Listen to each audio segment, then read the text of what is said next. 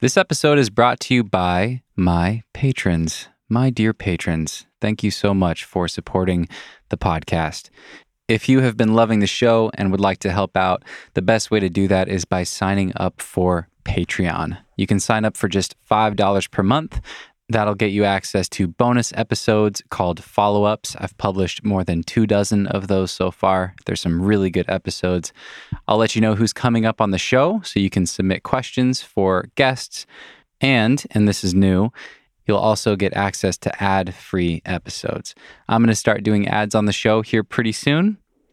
I've got some companies I've been talking with who make products that I love that I'm excited to share with you guys. So I'm going to start doing ads on the show, but for patrons, for people who are supporting the show financially, I want to make sure that you keep getting ad-free episodes. When you sign up, you'll get a link to a custom feed that you can plug into Apple Podcasts, Google Podcasts, etc. to bring up the Patreon version of the show that will have all of the follow-ups and ad-free episodes all in one spot. So if you want to check that out, head over to patreon.com/thenuggetclimbing. There's a link right there in your podcast app, and you can cancel anytime, no questions asked. And thank you to all of you who support the show. Hello, friends, and welcome to the Nugget Climbing Podcast. This is Stephen Dimmitt, and my guest today is Tyler Algeo. This was a really interesting and different episode. Tyler is a Canadian, but moved to Malawi with his wife a few years ago. Malawi is a country in Eastern Africa, and Tyler, along with some of his friends and companions, built a climbing gym in Malawi called Climb Malawi, with the mission of creating the equal opportunity for everyone in his community to discover climbing and participate in climbing, regardless of socioeconomic status. And that's the bulk of what we talked about in this conversation. I thought this conversation got especially interesting about 15 minutes in. It took us a little while to warm up, just hearing a little bit of Tyler's backstory. But to me, this conversation was a fascinating glimpse into another world that I've never been to. Tyler gave beautiful descriptions of Malawi, the climate, the location, the people, and how Climb Malawi came to be. Tyler and his wife also adopted 2 baby boys from Malawi while they were there, 2 young black sons. And it was fascinating to talk with him about raising his kids and how he's thinking about navigating things like mentorship and how to raise them with examples of other people that look like them and their inevitably complex identities that they're going to have as African immigrants with white parents back here in the States. Tyler and his wife have moved back to the United States at this time. So, yeah, a really interesting conversation. We also talked about the Climbing Initiative, which is a really cool nonprofit that Tyler works with now. He's the director of Impact, and we got into a lot more of who they are and what they do and how you guys can help out with the Climbing Initiative and Climb Malawi if you feel moved and inspired to do so. And on a somewhat related note, before we jump into the episode, the American Safe Climbing Association is coming up on their annual fundraiser. And these guys need our support because they support us as rock climbers. If you don't know what they do, these guys are a nonprofit that focus solely on replacing anchors and making sure that climbing stays safe. Over 25,000 bolts have been replaced with stainless steel hardware that they have supplied. They have volunteers active in almost every state, along with Mexico and Thailand. And in the last several years, they've installed over 5,500 sets of lower offs. So these guys are helping to keep us safe, but they do need our support. If you want to donate, I put a link right there in your podcast app and in the show notes. And you can learn more at safeclimbing.org. And I will put a link to that in the show notes as well. Thank you guys for tuning in to another episode. And without further ado, please enjoy this glimpse into another world with Tyler Algeo. Cause no one can do it like we do it, like we do it, like we do it. Cause no one can do it like we do it, like so we do it like we do it. Right on. Where are you talking to me from? Are you in Cincinnati?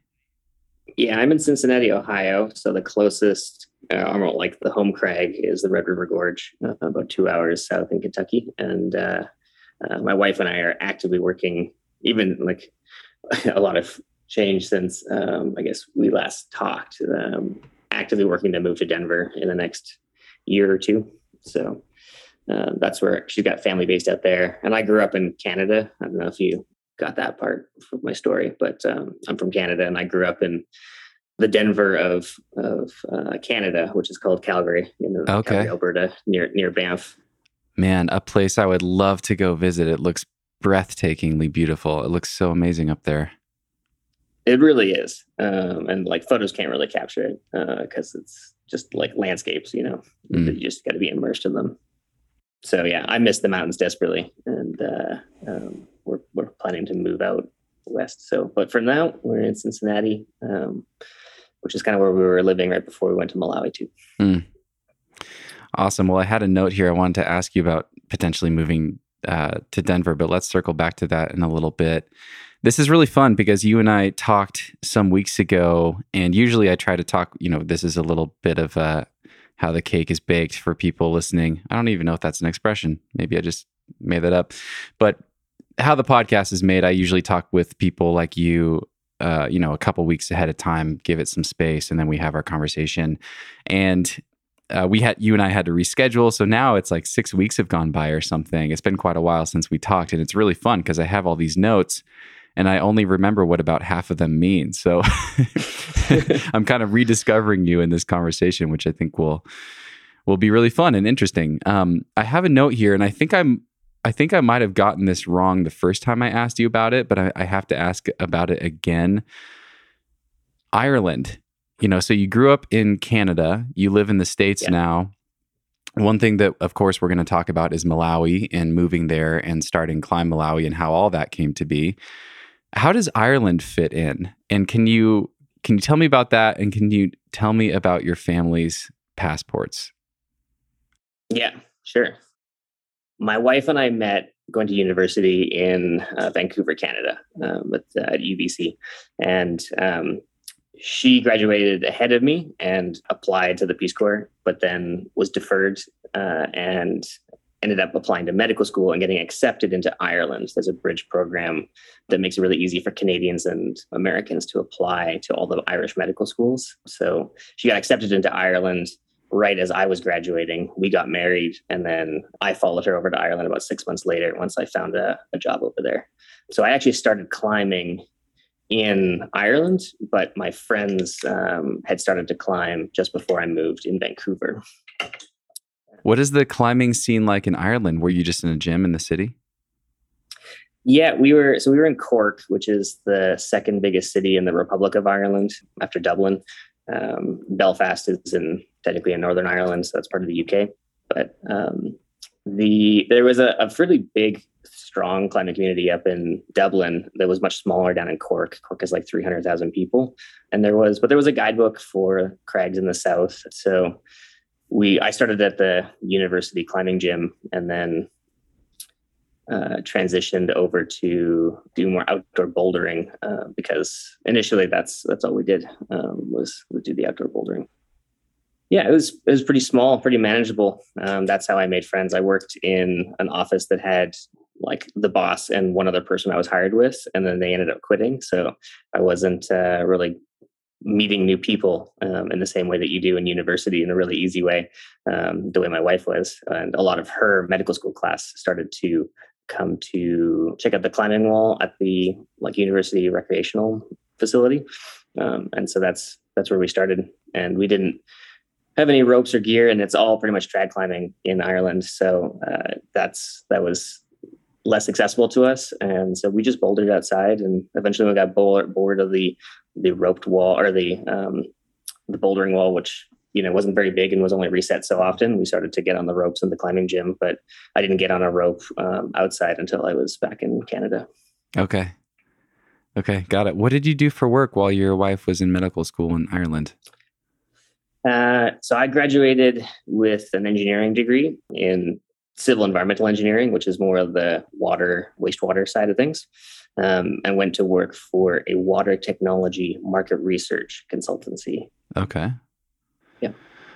Got it. And then what was it about Malawi that fascinated you and your wife? You both wanted to live there to help people. She became a doctor.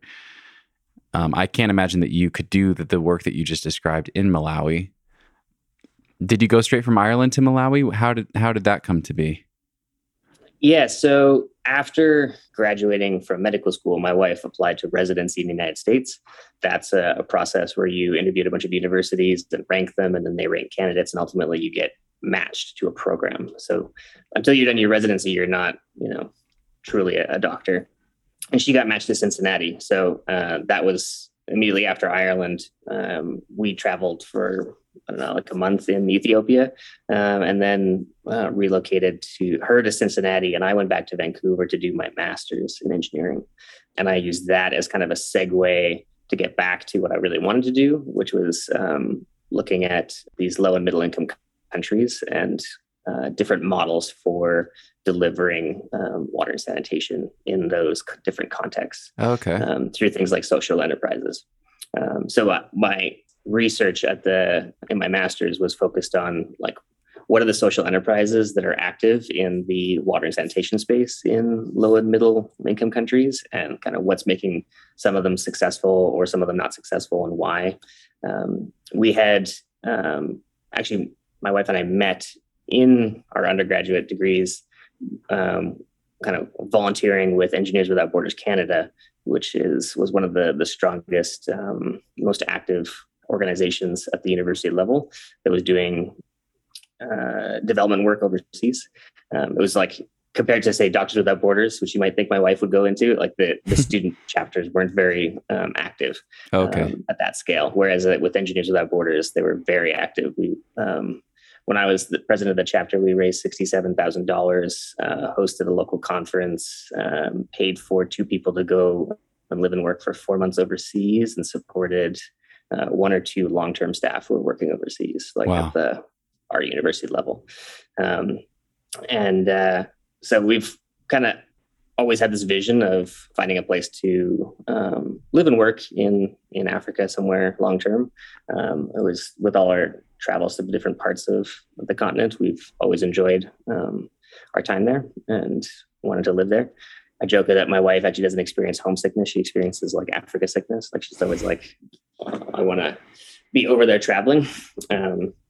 And so now we're trying to find ways to like work that into our lifestyle in a different way. Mm. But that was a big motivator for why she became a doctor, was she wanted to work with the underserved communities and combine that with our just love of being in that part of the world. That's what kind of caused that ambition. And then there's not a lot of options for how to get involved in like a long-term way. And so we ended up finding a program where she could basically be full-time, like on faculty at a teaching hospital in the US, but be based in Malawi. And okay, so it wasn't like we were like targeting Malawi, but this is kind of like, that was the best option of the positions we found available. There's more out there, not all of which we felt were in alignment with our values and ethics about the role of Westerners in global health. But this one seems like it was going to be really good. And that's what took us to Malawi. So I had 2 years in Vancouver of the 4-year residency. And then for the last 2 years, I was in Cincinnati with my wife. And then when she wrapped up her residency, we headed to Malawi. And we're there for about 2 years, adopted our 2 boys. And within, I think, a month or like a month and a half of getting all the paperwork done on that adoption and their passports and everything, COVID hit. And oh, wow. We ended up back here. Like, we got their passports in February and we flew back in March. Because of COVID? Yep. Yeah. Okay. We knew that due to just the vagaries of the global health kind of work landscape, that this wasn't going to be a 10+ year life in Malawi. It was looking like we were going to have to move back. Unless, I was looking at different jobs, but it was difficult to find one that could truly support the whole family. There's this, interesting dynamics there. Like I was interviewing for a really great position in the water sanitation sector in a role that I thought I'd be really good. And they actually tried to recruit one of my colleagues who had been living in Malawi for 10 years, and they thought I'd be much better at the job. But they were offering $15,000 a year for the salary for the country director for the program, which I couldn't kind of maintain our family's life there for. Yeah. So it was clear that they were trying to hire a local person to take that on. And it's just kind of highlights that really strange dynamic that like two people who could have the exact same qualifications would have very different salary expectations. And that would be like, people who get hardship pay to work in some of these NGOs over in Malawi, or to work at the embassy or USAID, they're making like big consultant fees, like, $70,000, $100,000 plus a year, plus a lot of perks, housing covered, vehicle and everything. And, then somebody who's local with the exact same qualifications is making $15,000. Wow. And that's somehow normal and like acceptable, which it shouldn't be. Right. Man, so much to get into there. Yeah, that's so fascinating. Hardship pay. I've never heard of that. That's so, yeah. So some of those things are considered, hardship posts. Like if you're at USAID and or some of these NGOs, and maybe they've got, places that are cushier gigs, essentially, then you don't get that. But you get, it's considered a hardship post. So you get like additional, same like UK government, DFID, their kind of foreign development organization. So ship a container over with all your stuff. You have a house, you get a vehicle. It's like can be a really extremely comfortable lifestyle, which we have a lot of ethical questions about. So it's one of many can of worms about our experience. Yeah. Well, I want to back up a step. I want to add a little bit more color for people, more of a description of Malawi, because, when I talked to you for the first time, and I'm slightly ashamed to admit this, but I had to look it up on a map. I was like, I know it's in Africa somewhere. I don't really know where. It turns out for people listening, Malawi is eastern, kind of central eastern Africa. It's not quite the closest, but it's one of the closest countries to the island of Madagascar. It's kind of right one country in from the coast of Africa, the east coast. And it's in the lush kind of central part of Africa. It looks very green. It looks like a rainforest climate maybe. But I'd love to hear you describe first just the physical environment, what Malawi is like, what the landscape and climate are like, and then talking about these very different lifestyles that a Westerner can go and experience in an African country like this, like you're just describing. What was your lifestyle like? Were you living in a house? I'd love to just hear you fill in a lot of that color for us. Yeah, absolutely. It is, like I say, in the southeastern part of the country. So the neighboring, or the continent, the neighboring countries are Mozambique, Zambia, and Tanzania. It can be pretty lush. It's unlike here where you got summer, spring, fall, winter. In Malawi you have essentially the dry season and the wet season, the rainy season. So in the rainy season, especially near the end of the rainy season, it is very lush. It's super green. But then like a couple months into the dry season and a couple months with no rain, and all the grasses turn brown. So that's kind of the cycles. And you get this period at the end of the dry season where it's still hot and dry, but the rains are coming and it gets really humid. So awesome for climbing.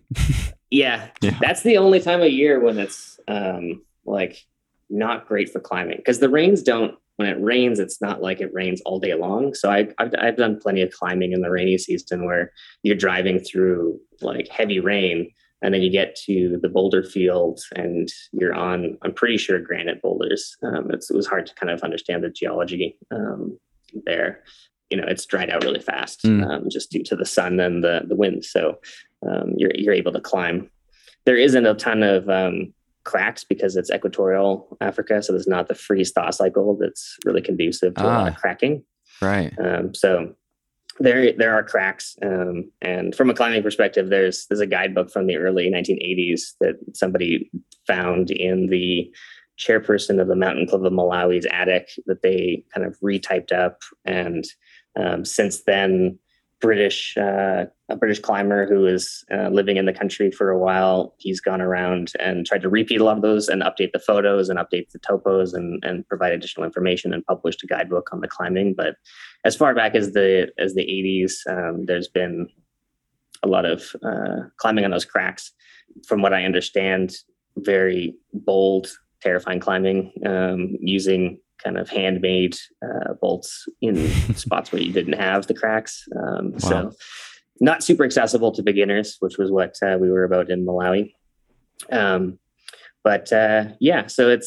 the topography is really varied in Malawi. You're at the southern end of the Rift Valley, the Great Rift Valley that goes through Eastern Africa. So we got one of the Great Lakes, which is Lake Malawi, which has a lot of unique species in it.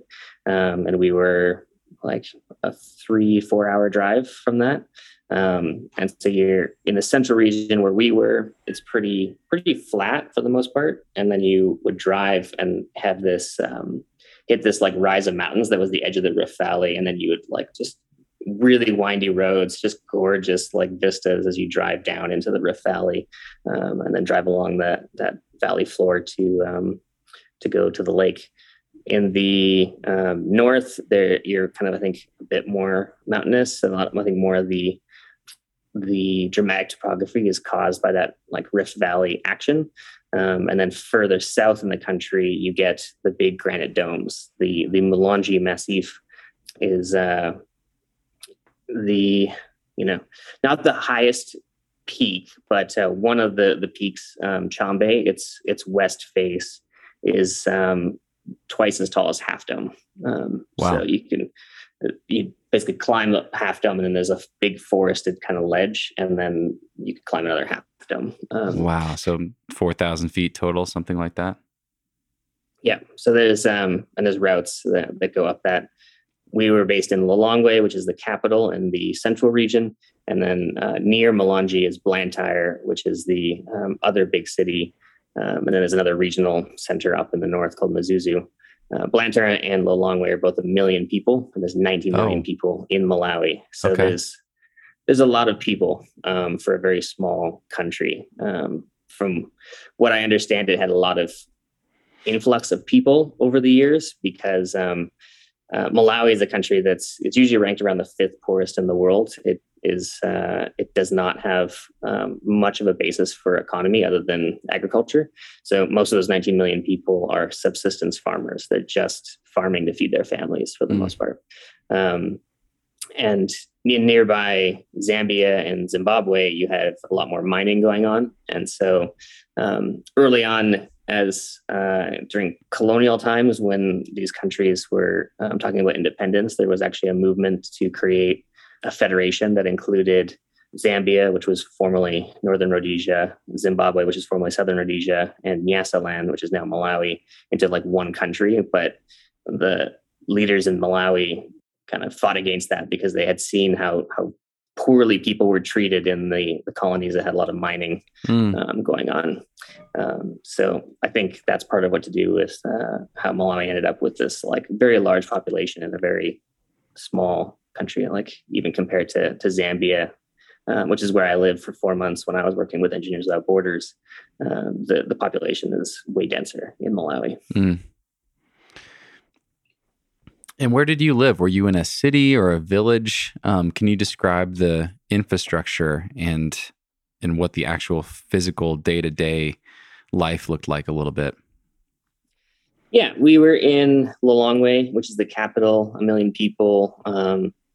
And in a lot of ways, life was pretty normal. We had an international airport. There was restaurants, grocery stores.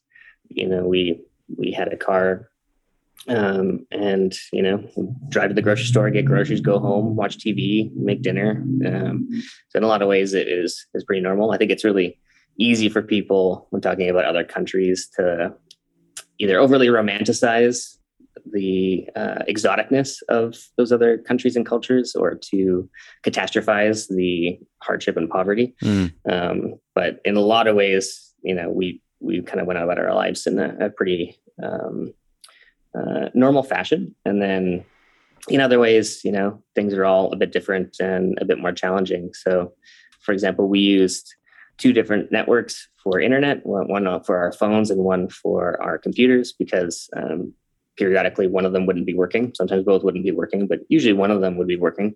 The country relies exclusively on hydropower for the most part. So, I mentioned there's a dry season. At the end of the dry season, all the reservoirs are really low. And so you can have, you do have scheduled kind of rolling blackout periods where there's going to be no power. So a lot of the homes might have what they call inverters, which I feel like is the wrong term, but that's what they're called. But it's basically a large battery for your house that might run the lights in the fridge in one plug or something like that.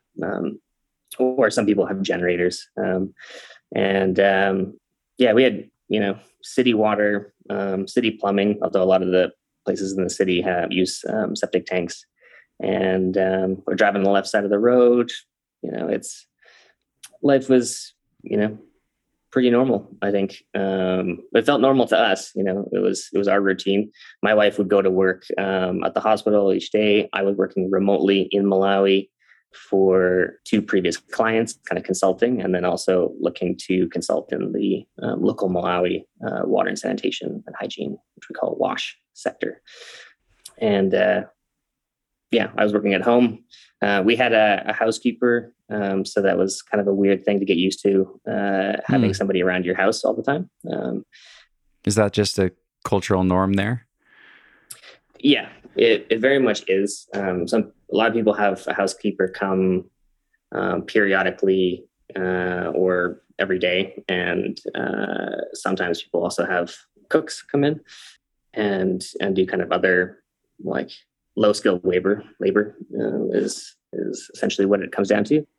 When we moved in, the previous tenant highly recommended. Jobs are hard to get, so often like these people become kind of friends and family. So if you leave the country, which is I think a distinct characteristic of life in Malawi too, for people who are from other countries, is people are often there for a couple of years. So new people are always coming, and friends are always leaving. That's kind of on a constant basis, which is really interesting for your sense of community. And so you try to find new jobs for the staff that you really like. And so we were recommended a housekeeper, and we said, okay, like come a couple days a week. And then eventually her husband lost his job and went to South Africa to try to find work. And our housekeeper, Ruth, was trying to support her 4 kids and send them to school with, working a couple of days a week at our house, and asked us to help her find more work. And we ended up hiring her to work 5 days a week and gave her a raise. But we were still probably paying like $100 a month, which is considered like too much. Wow. And we would have gotten like grief from Malawian colleagues and friends if they had known, because it creates this sort of upside down economy where people are like, they'd rather get hired to work in a foreigner's house cleaning than like go to university, because wow. Yeah. You don't have the opportunities, some of the, like, we were looking at how much does it pay to work in the commercial sector, say in a hotel or a restaurant, and they may be making $200 a month in that side of things. So the best jobs are really NGO jobs, working for foreign NGOs in Malawi, because it's so dependent on foreign aid work. So, you have this tension of you want to pay people a living wage and a good wage, and not like pay them these awful rates. But at the same time, like you're being told by the local Malawian population to also like to not pay as that much. So it's one of the many cans of worms of those like weird economics. The cost of living obviously is very different, so that's worth keeping in mind. But yeah. Thanks for adding that context and that nuance there. It's so, we as Westerners, we do tend to think we can just roll in and give people money and that'll fix things, but we don't think about the consequences and the other problems that causes. Yeah, it's very easy to go in with good intention. I mean, the whole development sector or any other work in low and middle income countries is replete with examples of good intentions gone awry, like donating clothing and sending all this donated secondhand clothing overseas. You think this is great. People are getting clothing for free or cheap, but it really sucks for the guy who's trying to sell clothing locally. Right. He's now being undercut by this free clothes that are flooding the market. So yeah, it's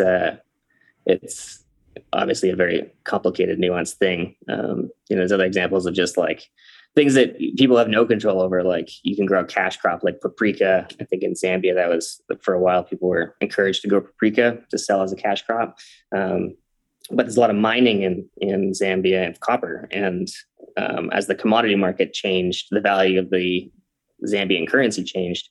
And so it basically, because of what was happening in copper, the Zambian currency changed, and that made it really not very competitive to sell the paprika anymore. So that cash crop, which you can't eat because it's a cash crop, is now like not competitive on the market anymore. Wow. Your community is left stranded. So when I first moved to and was living in Zambia, I had a really hard time with the resistance to change. Like people were living impoverished lives, but they didn't seem really excited to try new things. And this was my like super naive 20-something self, not understanding that what they were doing has worked for years or generations to keep their families alive, and an experiment might cause people to not be able to feed their families. And people have seen for years that these NGO programs come and go, and then like they're just left with cleaning up the mess of if it worked or not. Like there's no guarantee that they're going to be there next year. Sure. As global priorities shift, you get mission creep where suddenly there's only funding available if you have an HIV/AIDS component into your in your program, and now it's hard to get funding for agricultural training, unless you do that too. And it's a big messy sector. Yeah. Wow. Fascinating. Okay. I want to come back to climbing, and this will also tie into everything that we're talking about. If I'm doing my math right, you'd been climbing for 4 years or so before you went to Malawi? You had a couple of years back in Canada and then in the States before moving there? Yeah. I started in 2011 in Ireland. After I had actually planned to start, I would have started in Canada, but literally one day my friends were like, yeah, we're thinking about going climbing, and it sounded great. And then the next day they were speaking an entirely different language. They were suddenly talking about sending 510B on the overhanging with the roof and the prow, and doing dynos from crimps to jugs, and resting on slopers, and like that all makes sense to you now, but for people who aren't climbers, that is all incomprehensible and really kind of isolating, and it kind of sets up this barrier where it's like I felt suddenly uncomfortable to engage in that sport because I was like, I have no idea. Like I have no idea what you guys are talking about. So I really feel for people who just walk into the gym on their own and like seeing other people who know what they're doing, but then also are speaking a totally different language that really does not invite people in. But yeah, so I ended up starting in Ireland with other people who were trying it out for the first time. And so we got to kind of learn and grow together. Did my first outdoor leading in Squamish in Vancouver. And then when I was living there doing my master's, I took a trad climbing course. and started trad climbing. And then when I was visiting my wife in Cincinnati, I would go down to the Red River Gorge, Kentucky, and climb on some of the best sport climbing around. And then, so I was doing a bit of everything by the time I moved to Malawi. And I had a home climbing wall. We knew we wanted to adopt kids since I haven't worked, but it's a very long process. So knowing that I might need to take a baby monitor out into the backyard rather than go to the climbing gym, I had built a training wall in the backyard and planned to do that again when we moved to Malawi and continue climbing, because I knew there wasn't going to be much infrastructure. I thought that, I don't want to just climb on a 8-foot wide little climbing wall. So I had the foresight to ask for discounts as much as possible and get as many holds, as many T-nuts and bolts as I could to eventually equip how long was that going to be? 6 times 8, something like a 50-foot long bouldering wall. Oh, wow. To a commercial gym density. So I had, that's like maybe six boulders per 8 to 10 feet was what I was hoping to do. And I figured I would get to Malawi, find a place that was interested in having a climbing wall and donate that stuff and help them build and set it up. Okay. That was the initial plan when I moved. We had a shipping container, so I figured this is the chance to do it cheap, so we don't have to pay like tons of money to ship things over to Malawi. Got it. You can DHL thing. I had to DHL paperwork back and forth from Malawi, and it cost a pretty penny. So taking advantage of the shipping container was really important. And then built the training wall in the backyard, upgraded my moon board that was a static 40-degree moon board when I was living in the US to made it 12 feet wide, so I wasn't swinging into the supports on the sides. I made it adjustable. And then between all the moonboard holds, I put a bunch of other holds so that I had more options. And then people could come over and we could set the wall to a lower angle and do some easier climbing for beginners. And after a few months in Malawi, I was realizing that I wasn't really I didn't feel like I was really living in the country because I didn't have any Malawian friends or colleagues, because I was just doing what many people were doing now in the COVID days, working from home. And so unlike my wife, who had Malawian patients and coworkers and things, it was, just kind of me on my own. And then when we go out for a nice lunch, the price point of that restaurant would mean that most of the people there were not local Malawian people. So it was really clear that there was this socioeconomic segregation. And so with a few climbing friends, we started inviting their coworkers over to come climbing. And it became a really awesome atmosphere where, it didn't seem to matter what your salary was or how many degrees you had or any of that. It was just, all of us struggling to get up this silly 12-foot high wall and falling off of it and having a good time and shouting encouragement. And we saw some, neat power dynamic inversions where we'd have American doctors being taught how to climbing and listening attentively to a Malawian gardener with poor English because he's been climbing longer. And so he got to be the teacher, which is, kind of not how the power dynamics you usually experience. My friend who came to visit me, one of my climbing partners, he's referred to the powerful experience that happened a little bit later in life for him of, he's a white guy his first time was very notable for him when he was the only one in the room who looked like him.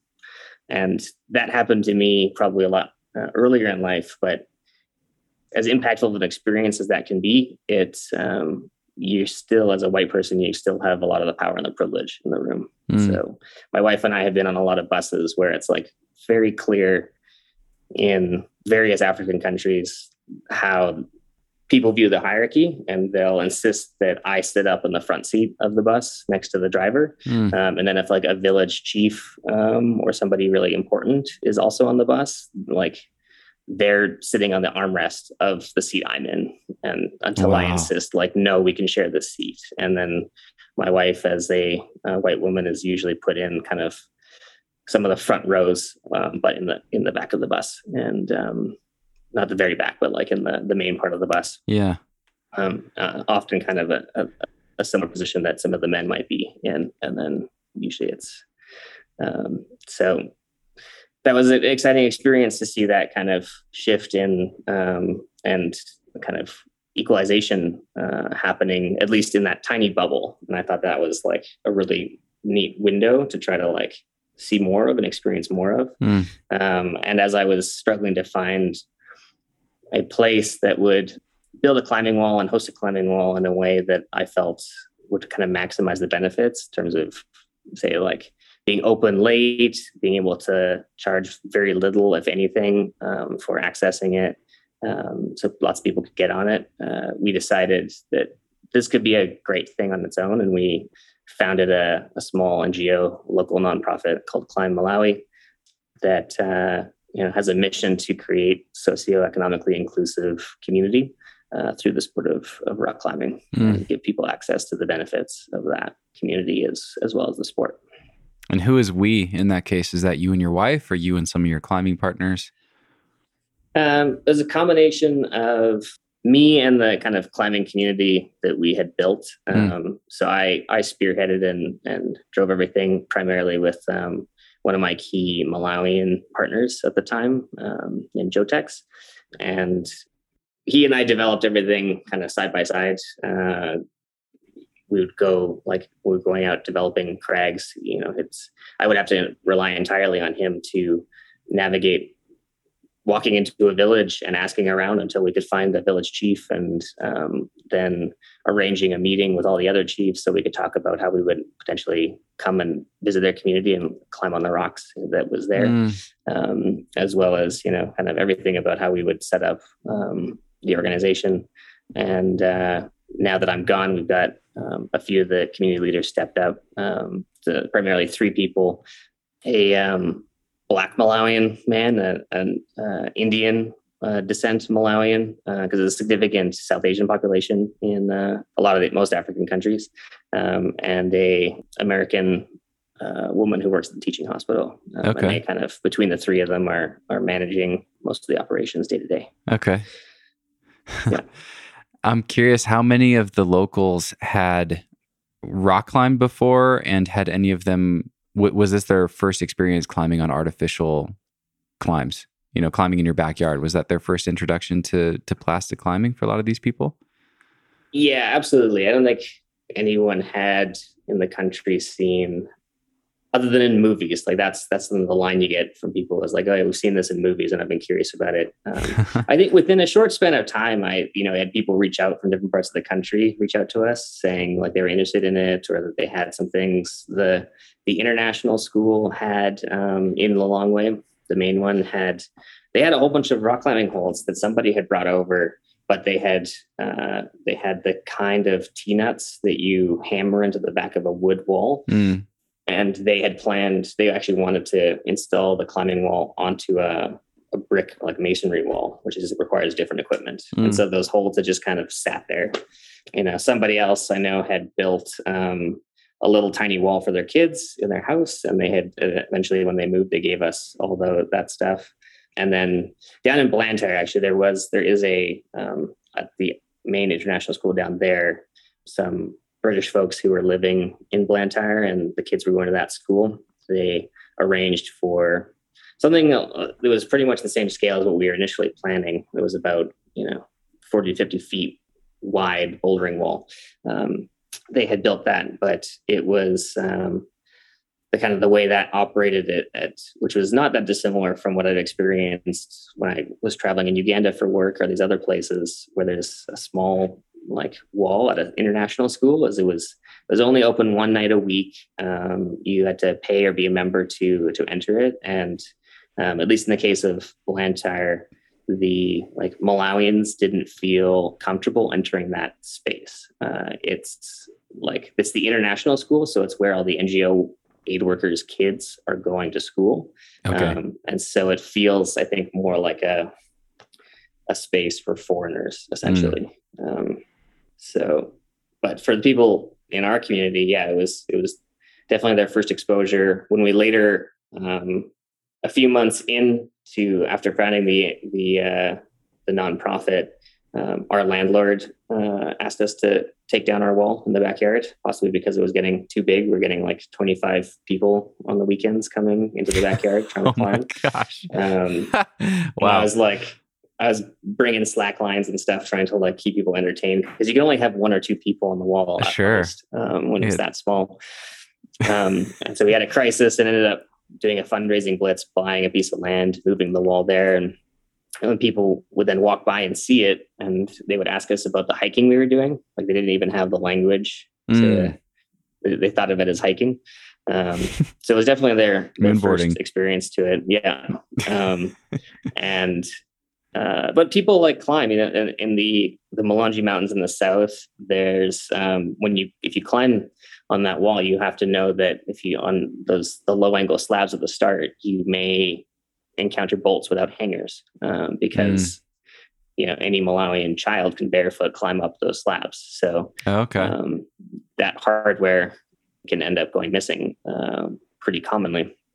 And that's in some of the boulders. We had about an hour and a half from Lilongwe, is a mountain called Nkoma Mountain. Just gorgeous. Not a very big mountain, but it would be,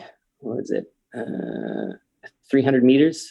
So it's some of the faces. So that's almost 1,000 feet. And there's lots of boulders around there. And there's one giant boulder, we call it the Bwana boulder, which means like boss. Bwana is boss. So then on that boss boulder, we bolted one of my favorite routes. And it's like maybe 4 or 5 bolts. But to kind of prevent some of the theft that we knew we'd encounter, as well at this other crag that's about 45 minutes from the city in an old quarry, we'd essentially have to rappel down to top rope anchors to set up a top rope. And that way the anchors, those bolts, were hard to access. But on the Bwana boulder, there was nothing up there to rappel from. So we had anchors up top to rappel to the top rope anchors, and those hangers have gotten stolen and need to get replaced. So some of the interesting dynamics that you deal with. Yeah. Yeah, it's fascinating. I want to ask you a little bit more about Climb Malawi. As Westerners, we have this idea, and people are listening from all over the world, so it's not everybody listening to this, but for most of us, we have a pretty wide range of things that come to mind when we think of a climbing gym. Obviously we have these commercial mega gyms with bright lights and bright colors, and they're clean and all these things these days, saunas and showers and whatever else. And then a lot of us have climbed in dirty basements, with cobwebs and rafters and exposed wires and things like that. And, climbers, we're familiar with doing whatever we have to do to climb. But I'm just curious, what was Climb Malawi when it was all said and done? I guess, what was the status of it when you left? You bought a piece of land. Was it outdoors? Was it a building? Was it, did it grow beyond just the moon board? Yeah. What did it look like? Yeah. So I guess one of the things to know about life in Malawi is that most of the houses are behind a low brick wall, just because it's a very safe country.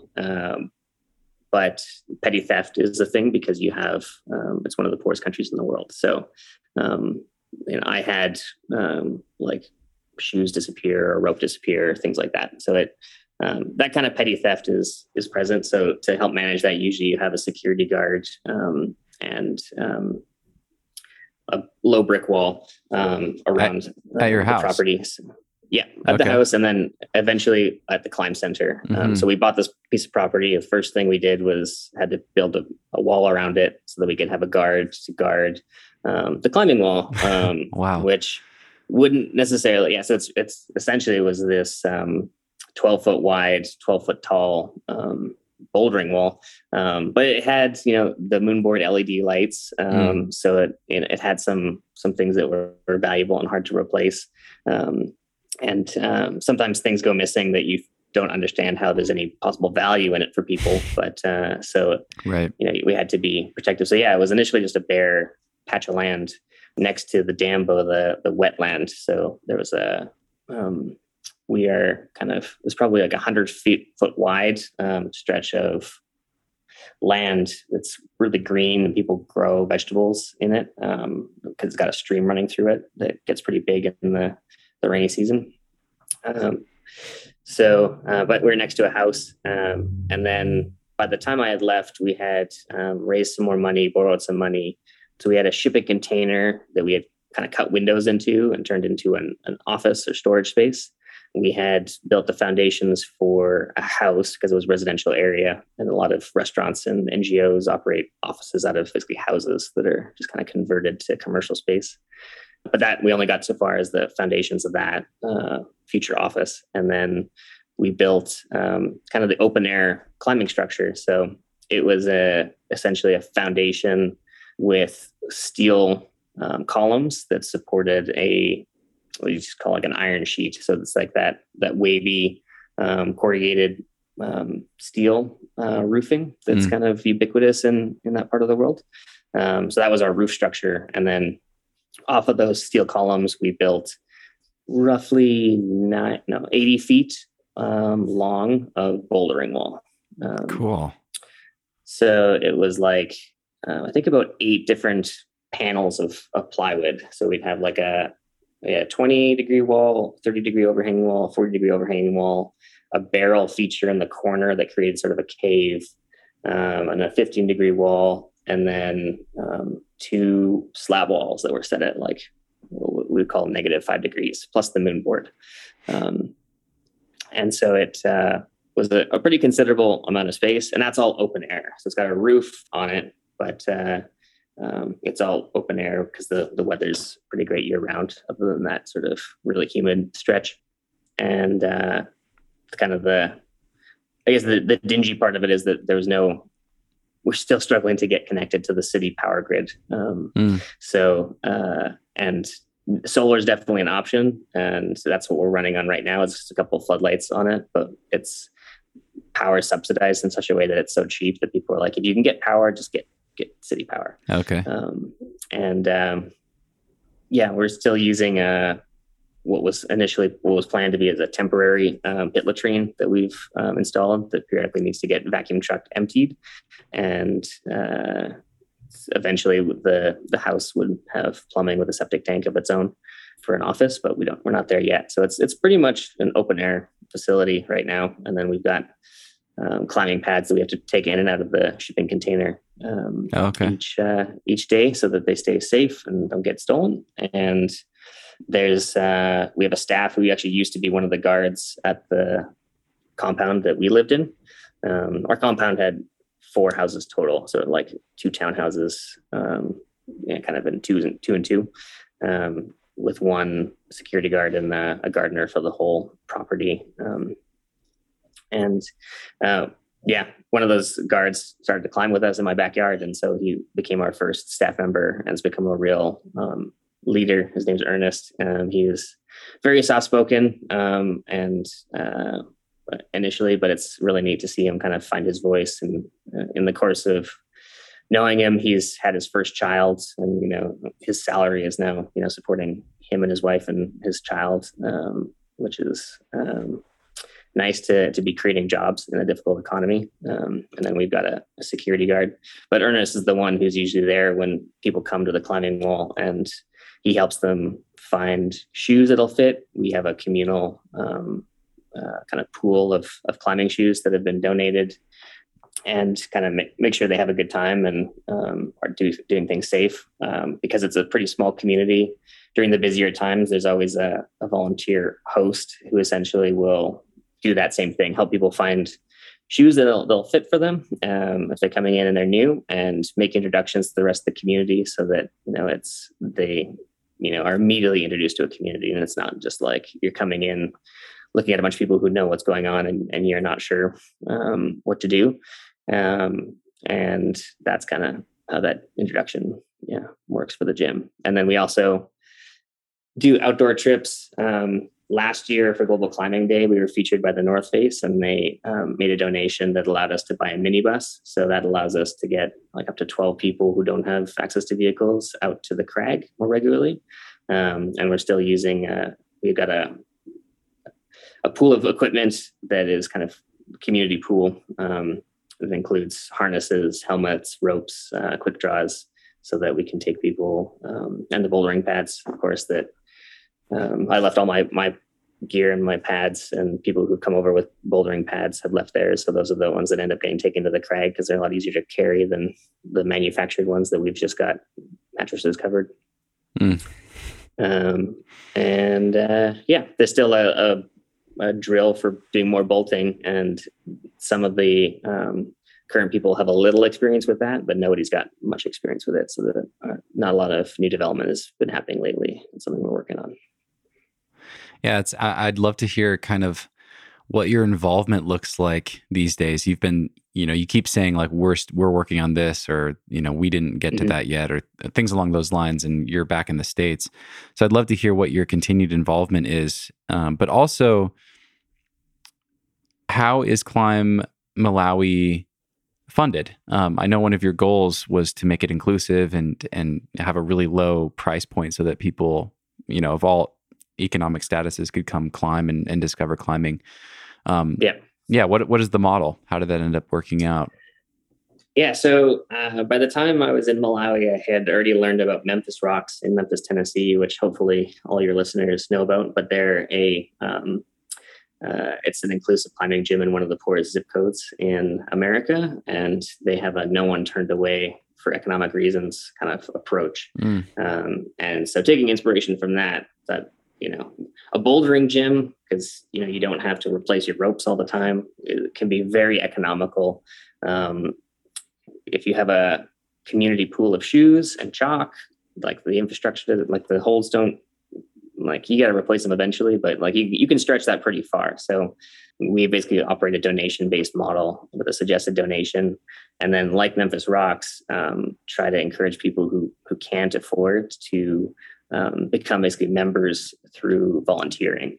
And so over the course of a lot of the development and construction, and even just like landscaping and things like that, we've leveraged kind of our volunteer base of people who don't have the money to afford like making the donation to help us kind of take care of the place and build the place up, or act as if we go out on a trip to the crag, we will invariably have a lot of people from the neighboring villages come and like watch and want to try it out, and so we'll let them use the equipment as well. And so sometimes our volunteers end up doing a lot of belay duty, if you know what I mean, because people living in the village haven't been trained to do that.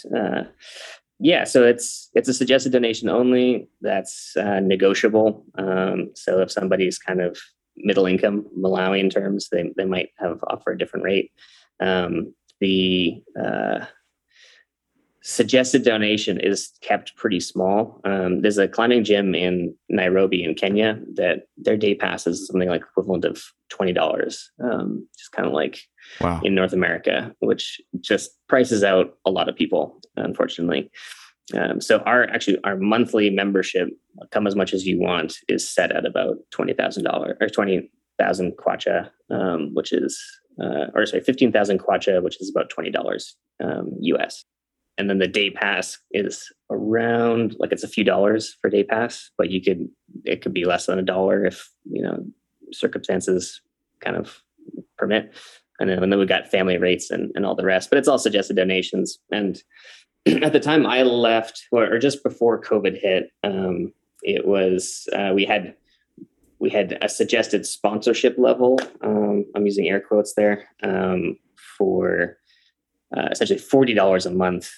And you got nothing extra. Instead of being a member, you were a sponsor, but like that was it. It's just, there was a lot of people who believed in what we were doing and had the money to afford $40 a month instead of $20 a month. So we actually had more people who were donating 40 than 20. Oh, cool. To help subsidize the the operations.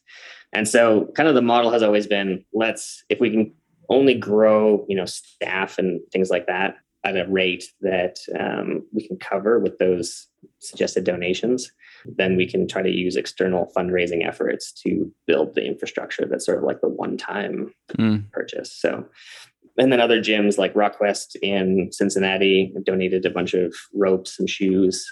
We've had other people donate equipment from different parts of the world, bringing in ropes to kind of help keep and maintain that balance. But COVID obviously represented a huge challenge for us because pretty much every country said, hey, if you're overseas, come home. All the Americans left, all the Europeans left, all the Canadians left. And so within a span of a couple of weeks, all those people whose donation rate we were relying on evaporated. Wow. Yeah. And left us kind of limping. So the donation from the North Face has helped us see us through that. People have come back. Some people who are no longer in Malawi continue to support us. So that's how we've been able to grow. But yeah, it was right before COVID hit was when we finished that 80-foot long bouldering wall. And so before that, it was hard to we couldn't advertise because we only had this 12-foot wall that got maxed out really fast. Sure. And then as soon as we could say, okay, now we can start bringing in groups, we can bring in schools, we can bring in NGOs that have, that want to do sort of team building stuff.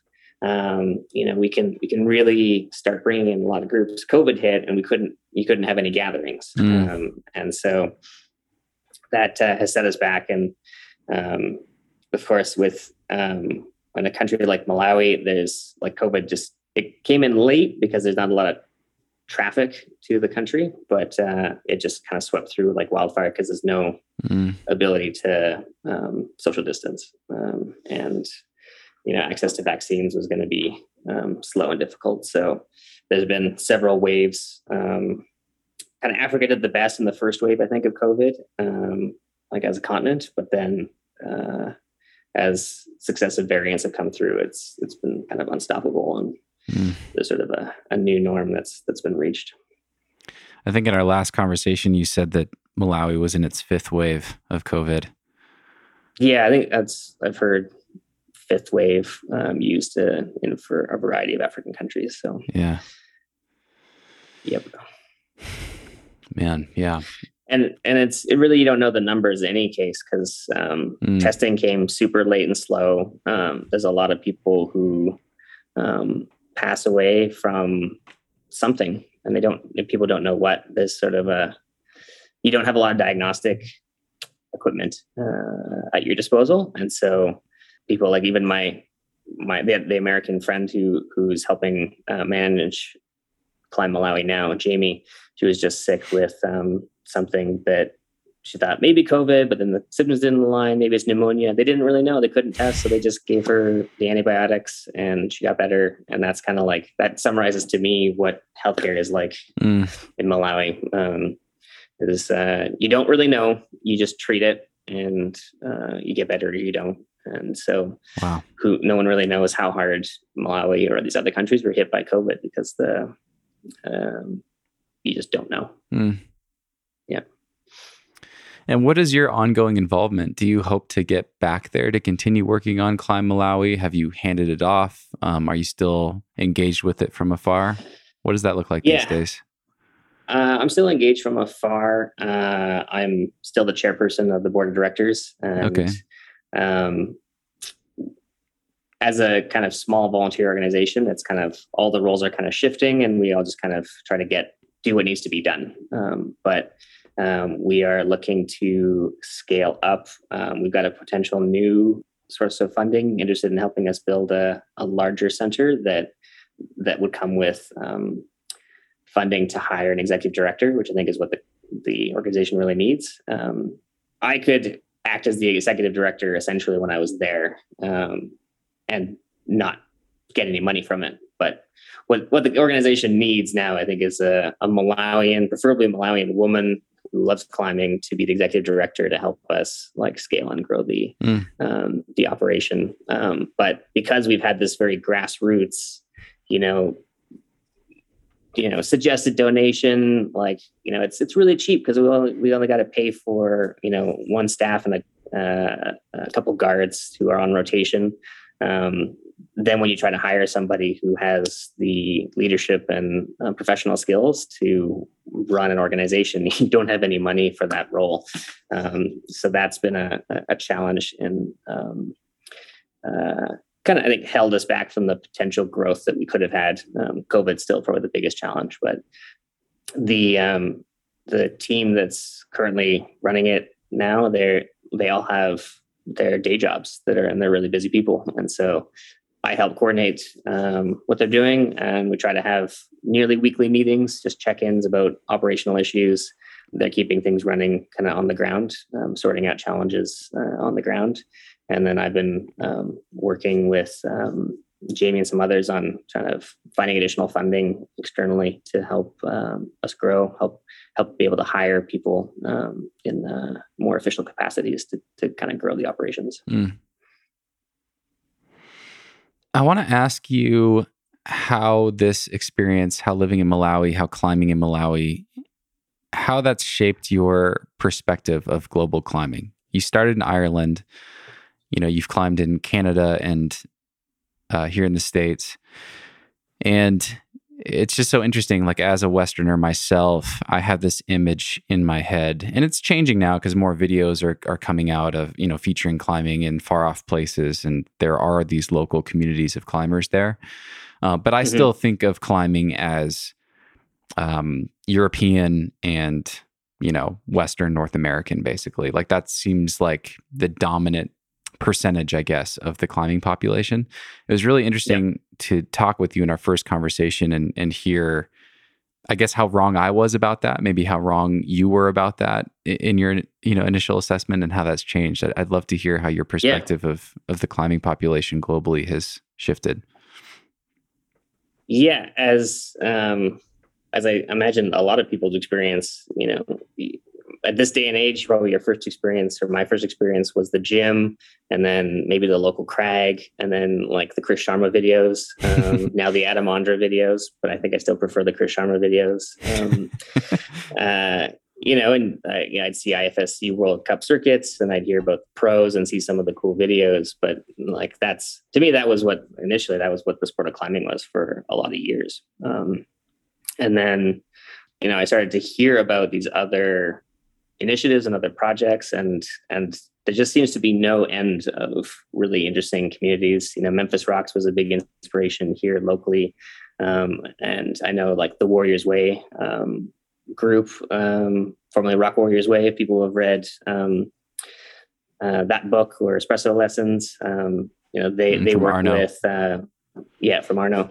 They work with veterans who are suffering from PTSD to use climbing as a therapy. But yeah, there's, you'd see videos of people going to rocklands and having these epic rock climbing trips in South Africa, and not a thought would I have ever made to what the local rock climbing scene is like in the rocklands or nearby. Right. And yet, in Cape Town is an organization called Dream Higher that works with, I say generally at-risk youth, but specifically with refugees and orphans who get involved in climbing, get a new sense of community that doesn't result in them trying to find a sense of community in a gang. There's Young Ascenders in the Front Range here, as well as Escalando Fronteras in Mexico that the climbing initiative works with, all working with at-risk youth to give them new life skills and use climbing as therapeutics. You got Climb Like a Woman, Claw in India, who are building an inclusive community for women through bouldering events, which is really empowering in a healing community space, because there's a lot of harassment that women face in India. Umarumi in Peru is kind of an environmental conservation group combined with building sustainable tourism through climbing. Working with the local indigenous population to kind of look at their goals for the land and kind of do sustainable development hand in hand with communities. Climbing Life Kenya, Paradox Sports. There's all these different communities all over the place that are doing amazing things. And I started to see it as well when I was based in the US and traveling for work a lot. I was working for a social enterprise that had developed a low-cost medical device, a surgical drill.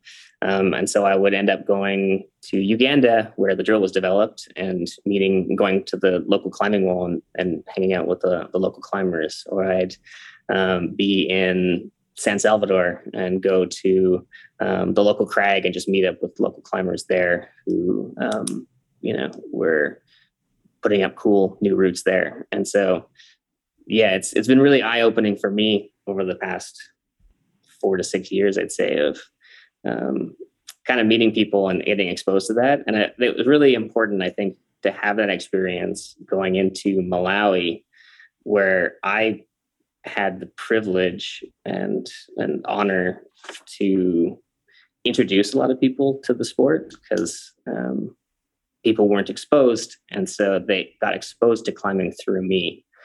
And, a lot of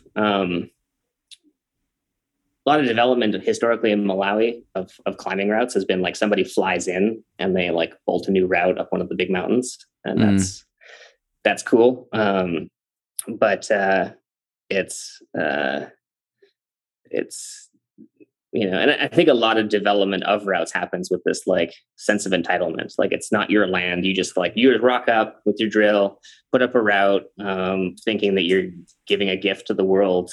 And there's nothing uglier than a sense of entitlement. But by kind of having this experience, it helped me kind of break down we can't help but view everything through our lens and our experiences of the world.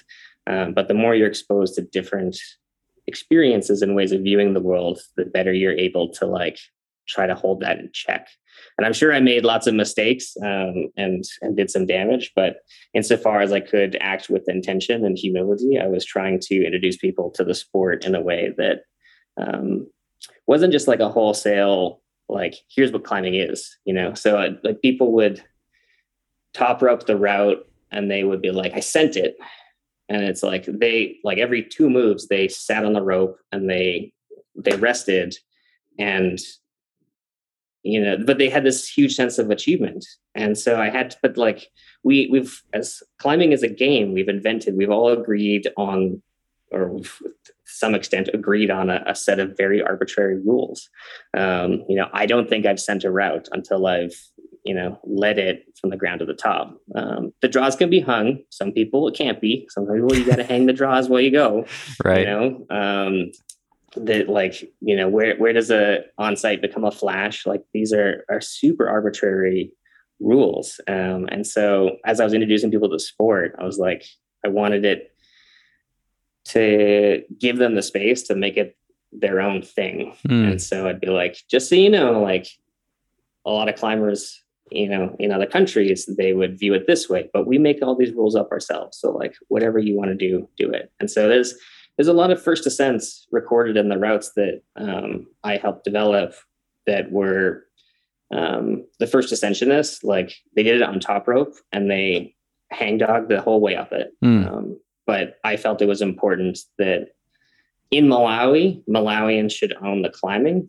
And so I wanted the first ascensionists to be Malawian names. I wanted the route names to be in Chichewa. I think I cared about that more than some Malawians who are just why does this matter? But I've seen it make a big difference in other places where you go and you feel like an outsider because things are all not in your language, or it's clearly not meant, it's not directed at you. You're not the core audience. And I wanted, insofar as I had an influence to help climbing develop in Malawi in a way that a Malawian would later come to the sport and recognize that this was a thing for them. And climbing in Malawi was about Malawians, and try to center them in that experience.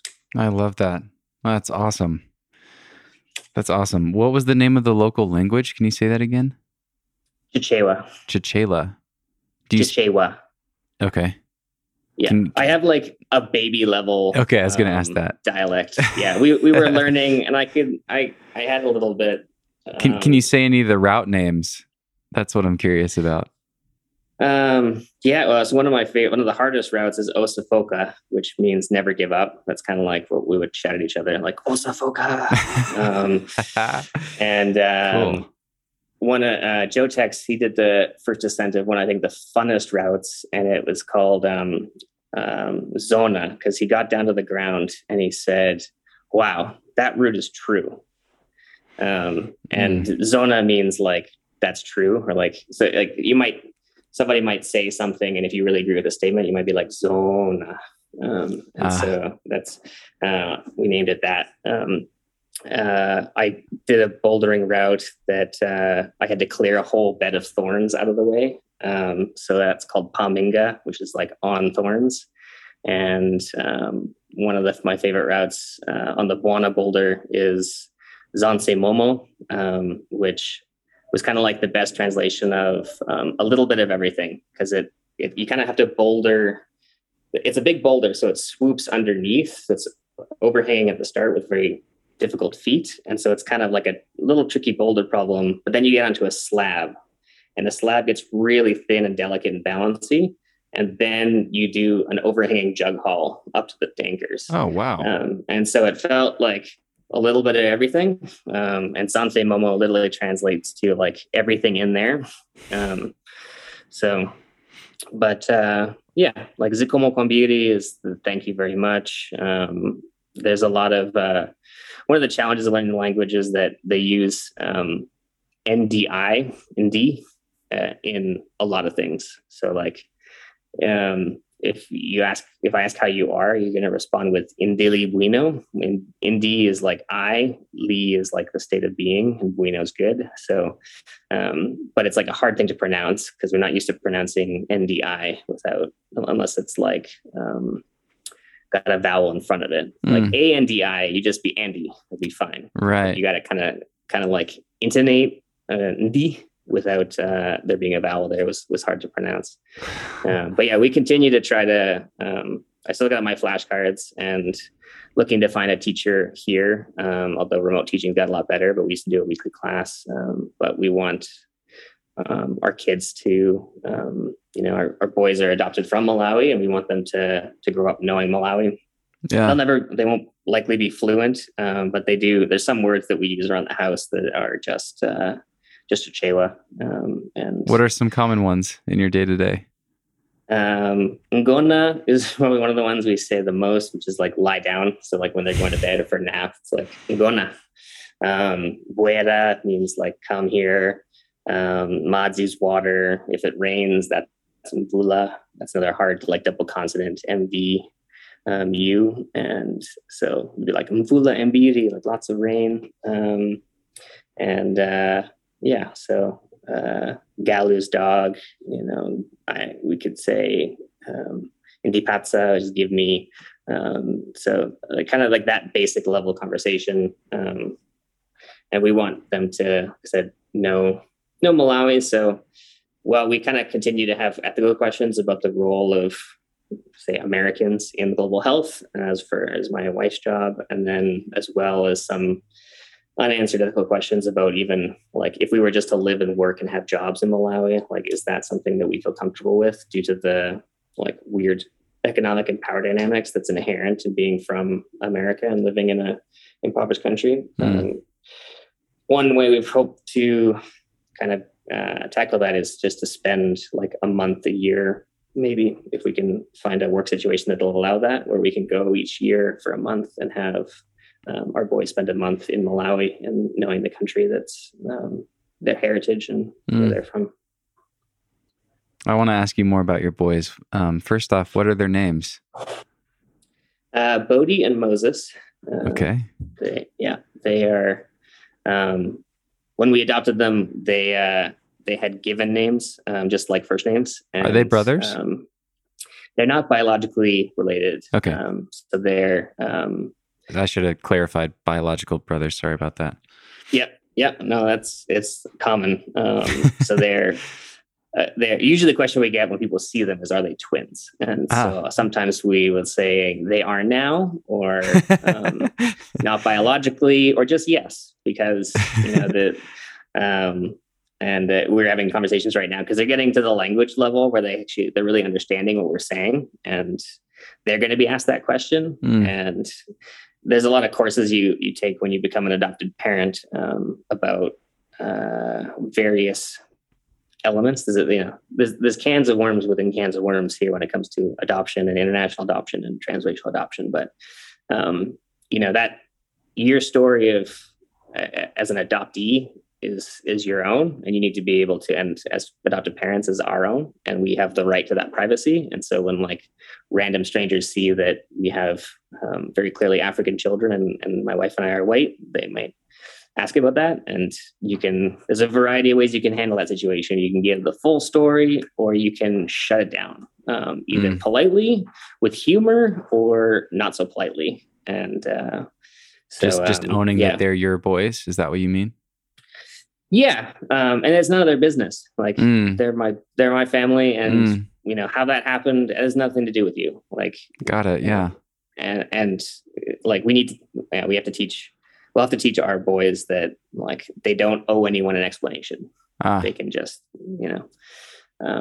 they're both born 10 days apart. We knew we wanted to have 2 or 3 kids. So, when we met both of them, when we loved both of them, we pursued adopting both of them. And in hindsight, we're really grateful because they will always have each other.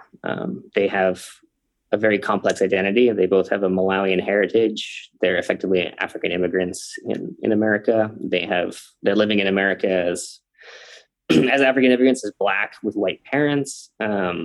There's a lot of complexity to their identities that they're going to have to grapple with through their life. And luckily, they will always have each other to help each other through that with a more similar lived experience. We as white parents, I can't, we can't be everything to our kids. I think that's probably true whether you have adopted kids or biological kids, but it's extremely true when you have kids that are a different race than you, because they're going to have a lived experience that I will never fully comprehend and I can't prepare them for. And so we'll have to rely on community to do that, to have, Black friends, Black community leaders, Black mentors for them that will pursue, that will also coach us as parents to help navigate that complex identity. But yeah, in the meantime, they are delightful agents of chaos. They're about to turn 3. They're getting very talkative. They're starting to have a lot of opinions, struggling to emotionally regulate those big emotions, especially when you can't communicate very well. But they're the best. Yeah. Amazing. Oh, it's so fun. I was going to ask you about exactly what you just shared a little bit about. We had a conversation some weeks ago.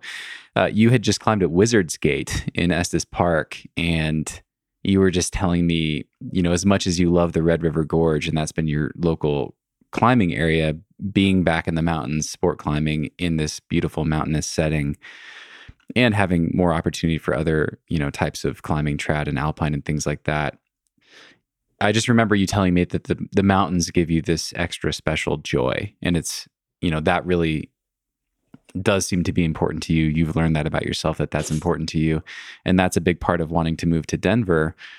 What are some of the other things that you've been thinking about? Of course, this last year, with George Floyd's death and race protests, and there's so much that all of us are learning and trying to educate ourselves about, things that we want to wrap our heads around that we will inevitably never fully understand. I'm speaking for myself as a white man in this country and in the world for that matter. But when you think about the move, when you think about finding a community where you can have, you can be a good parent, have mentorship for yourself as a parent for your Black sons, also provide them with, community examples, mentors of the same race. How are you thinking about all that I'll leave it really open. I have, I guess, more specific questions, but yeah, what are some of the things you're thinking about as far as that goes with this move to Denver? Yeah, I think it's a constant thought. It's something we have to grapple with all the time, and it's certainly challenging. It'd be really easier to just kind of like go back to life as normal, I think. But for the fact that I have Black kids, and so that like is an everyday reminder of like little things like right now I don't ask for receipts when I go and buy like a small thing from a store, but I'm going to need to start modeling that behavior that like my kids will need to ask for receipts because they're going to get accused of shoplifting. Man, I know that's going to happen. And, even at this age, when I've been in like small towns and parks on a rainy day and had cop cars like lurk around us when there's no one else around. And I'm like, they're 3, but like, this is weird. So it's kind of always on our minds. We're moving from Cincinnati, hopefully to Denver. Cincinnati has over 40% Black population, and Denver has like 10% Black population. And we would be quite happy to live, my wife and I, in small town Colorado at this stage in our lives. But if you go outside of kind of more metropolitan areas, it's going to get really white really fast. And so we, have to grapple with the fact that we want our boys to grow up seeing other people that look like them. And so part of that is, our social networks. And I had originally a really white friend base in Cincinnati, just because I made friends through the climbing gym. And when I went to the climbing gym, there wasn't anybody of color at the time. That's changing now. And I've been involved in like local efforts here to also like encourage and grow diverse participation in the sport. Because I want my boys to be able to go to the climbing gym and feel like it's a place that they're welcome in. But in other ways, we're looking at, who like, the person who cuts my hair is white. But so we go to a Black barbershop for Moses, and we go to a Black lockist for Bodie, who's got locks, to get his retwisting. And we had to, it was very difficult to find a pediatrician who was not only within our insurance network, but also accepting new patients and is Black. And that's, that was hard in a city that's, over 40% Black, and we're moving to a place that's 10%. And so that's going to be really hard. Nationally, 5% of doctors are Black. And I think it's the US is 13% Black. And so Denver has a population that's, there's a lot of people of color as well, but, a lot of those are going to be Latinx or, other ethnicities that aren't going to look like our boys. So, but even here, in Cincinnati, where you've got 40% Black population or more, it's very easy to go out to a restaurant or something and have it be almost all white, because it's still a very somehow segregated city. At least kind of seems that way. It's really noticeable when you go to a place that's really mixed. It shouldn't be noticeable, but it is. And so as we look to move to Denver, we're trying to choose our, where we would buy a house based on the diversity of the neighborhood, as well as like the quality of the school network. And then in some ways, we've just had to come to terms with the fact that as we've even experienced in Cincinnati, it's very easy to have a person of color or a Black person specifically be the only one in the room that looks like them. And so rather than trying to overly stress about that, like kind of the only way around that is, I think, moving to a place with a very large Black population, work on kind of connecting to community and, potential mentors in the Black community, and building relationships kind of more one-to-one and less worried about, because it's just too hard. You can't control it, what everyone on the street looks like. How old were they when they left Malawi? They were about 15 months, I'd Okay. say. So like they turned one in December, and then COVID hit in like March, and then we moved. So there's a year and a couple months. Okay. And they've been in the States Um, since then, and they're 3 now? yep, Okay. yep. So and we brought them home. We met Moses when he was 2 weeks old and just itty bitty because he was premature and also born. And Bodhi when he was 1 month old, and kind of visited them throughout that period, but it took till they were 10 months old before we were able to bring them home full time. Mm-hmm. Yeah.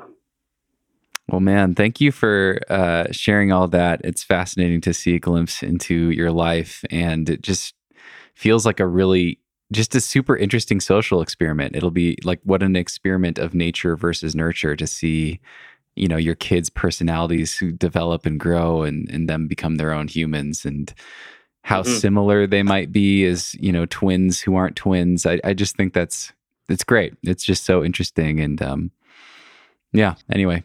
Yeah, it's been a lot of fun having two of the. It's when their naps go out of sync and you have just one awake. It's like a whole different world. How much calmer it is than having two of them awake at the same time. But wouldn't trade it for anything else. And it's been really fun having two of them because every week is different. Every month is very different throughout their lives so far, and there'd be things that the behavior kind of comes and goes in phases. And so there'd be things that were like, oh, maybe this is like a 15-month-old thing, but Moses is doing it and Bodhi's not. So we realized it's like actually like a personality difference thing, and not just like, oh, they're at that age where like this is a thing that they do. We're like, nope, this is just like that's just a Bodhi thing. So that is interesting.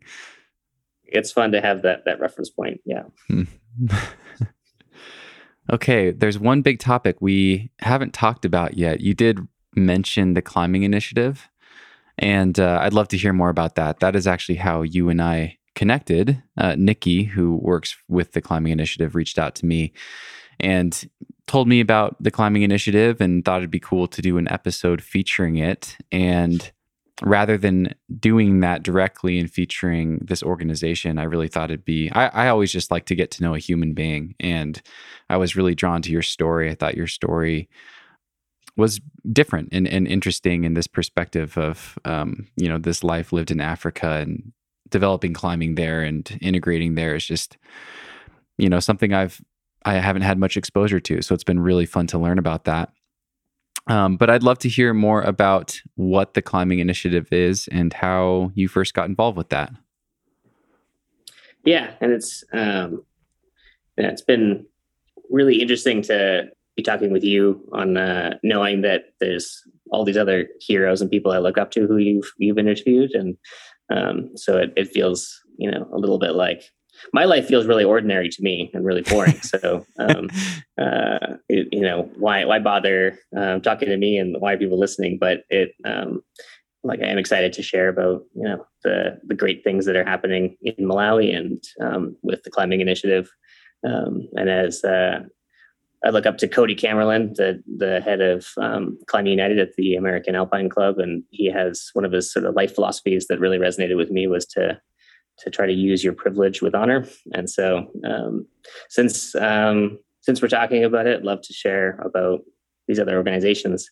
But yeah, I got involved with the climbing initiative back when I was still in Malawi. And the climbing initiative is a nonprofit based here in the US that's working to support the sustainable growth of the international climbing community.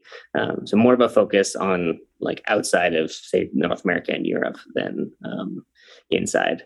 And started as through a Yale grant and a Yale Accelerator program, and started primarily looking at case studies and documenting the growth and development of the sport in these places like Macedonia, Slovenia, Palestine, the places you don't normally think about the climbing community, as we've kind of discussed.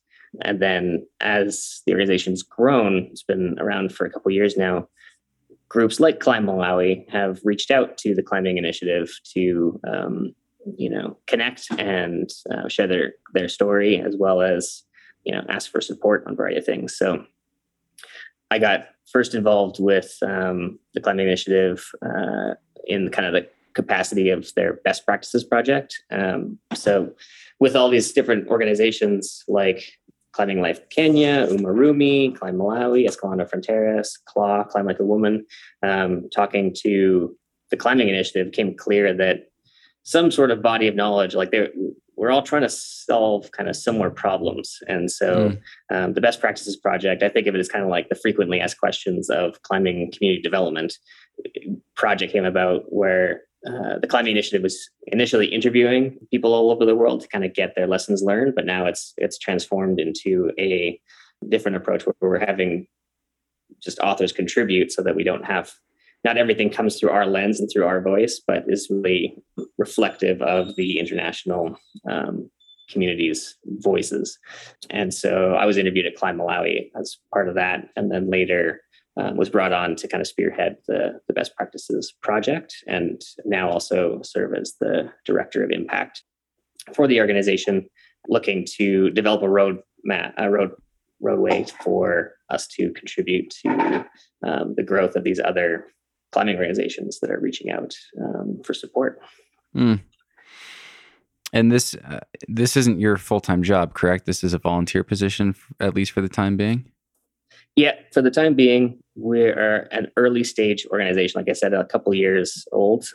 We've had a lot of assistance with the help of the Yale Accelerator program, and have been welcomed and encouraged by the American Alpine Club and the Access Fund.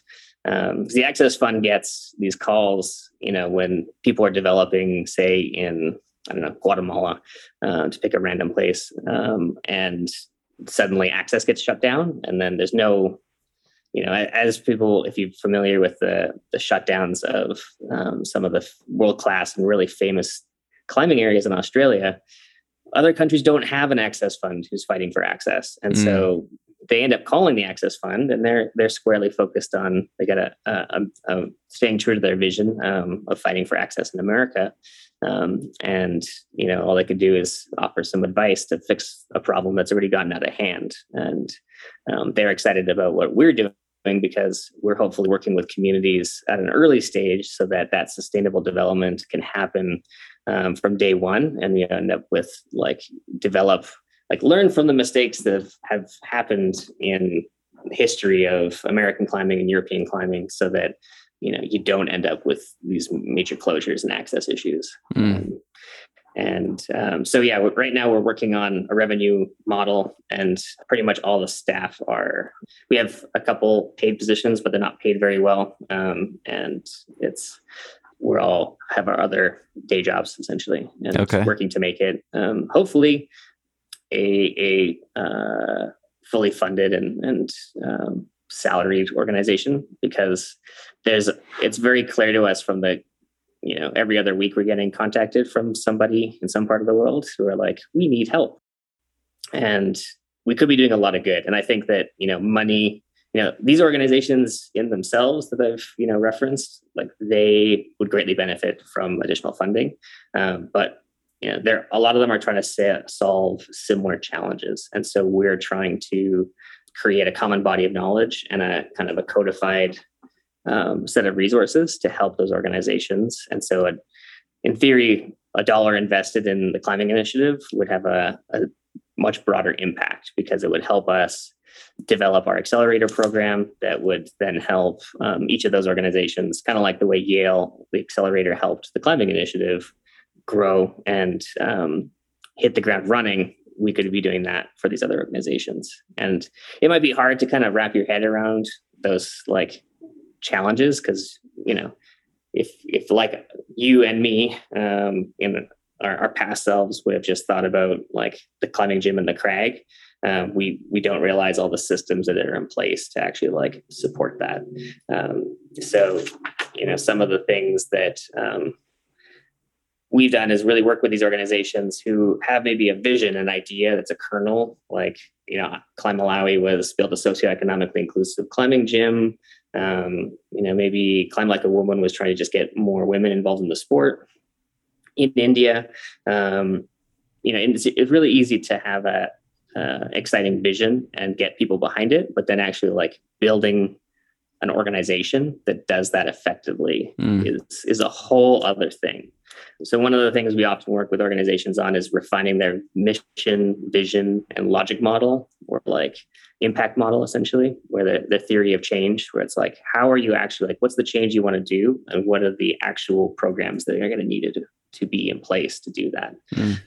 We also would work with them on developing kind of impact measurement programs. So like Escalando Fronteras is working with at-risk youth, and using kind of based on the research of adolescent psychology, we've been able to develop impact measurement tools like surveys that kind of assess the youth's change in their perception and knowledge of certain topics, so that they can actually see if they think they're witnessing and they believe they're having this transformative impact on lives, because they have a relationship there and they can see that. Right.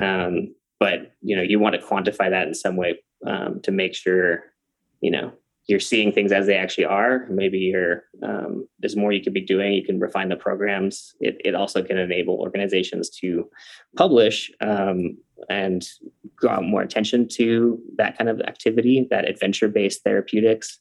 I was just thinking that if you measure it, that's gotta do a lot of good for getting fundraising dollars and getting other people on board with it, things like that. Yeah, and for example, Uma Rumi in Peru, doing environmental conservation and sustainable tourism development, they were trying to get funding, but at the time didn't have a website or social media presence, and so like they weren't getting anyone's attention to get money in the door. So the thing we worked on with them was developing a communication strategy so that they could get funding. Other organizations, we work more on a fundraising strategy, but there's a lot of different components to running a community organization and trying to introduce people to the sport. Thinking of like Climb Malawi, like we still don't have an exactly solved system for waivers with a very different liability situation than climbing, say in America. Like a detailed membership system and managing volunteers. We get a lot of gear donation, but like if everyone in the community is really new to climbing, who can you rely on to inspect that equipment and make sure that the rope's still safe after it's been donated? So, in a similar way to how a guiding service might have a regular inspection program and an inventory management system, like there's a lot of systems, policies, procedures that go into managing that stuff. What Climb Malawi is doing well right now, I think, is we got really strong relationships with the villages, with the community leaders, the chiefs, and strong Malawian participation. Some of these systems and policies, like they, are not where they could be. And these are things that don't need to be reinvented, they're things that can be kind of systematized in a way that's really easy to package and share. So our best practices project is really kind of like these key lessons of like, okay, if you're going to do sustainable trail management or try to do conservation around cliffside vegetation or raptors, or you're trying to build an inclusive climbing community, what are kind of the key things you want to like be thinking about? And so if a community reaches out to us, we've got that, and it's going to be free to everyone. We're going to be releasing sort of sample chapters in November that possibly before this podcast comes out, that will cover off some of those topics, but we've received funding to kind of transform this into a digital platform that'll be a much more dynamic living resource that we could also link to then how to do these things, like how to do an economic impact analysis that can help you, get further support from the local government, because you can prove with numbers that climbing is bringing in tourism. But then beyond that, we also partner with these organizations and are working to facilitate gear donations, as well as the training around inspection and maintenance of that equipment. A climbing leadership fund, for example, we're helping bring one of the leaders of Climbing Life Kenya over to the US to do single pitch instructor course, because there's no when you don't have a mountain guide association, you don't have any formal accreditation to be like, hey, this is a mountain guide. So that's another challenge, another piece of the puzzle that like we have solved in North America, and could be better solved over there. So yeah, it's been amazing to kind of get to know a lot of these different organizations and see the amazing work they're doing, both in terms of transforming the sport of climbing, like I think locally and like internationally, as well as kind of the various ways communities are using climbing to do things like environmental conservation or working with at-risk youth, or building inclusive community. But, they're down kind of in the weeds, in the day-to-day. Most people do this as kind of a volunteer thing, and Right. they don't have the space or time to step back and think about like, what's the right organizational model for me? Or like, how do we develop a revenue model? How do we manage to inspect our gear? These kind of like high level strategic questions are really tricky and difficult to solve on your own. And that's where the Climbing Initiative is hoping to act as a partner, and a resource, and help create a path for these organizations to not necessarily not do it our way, but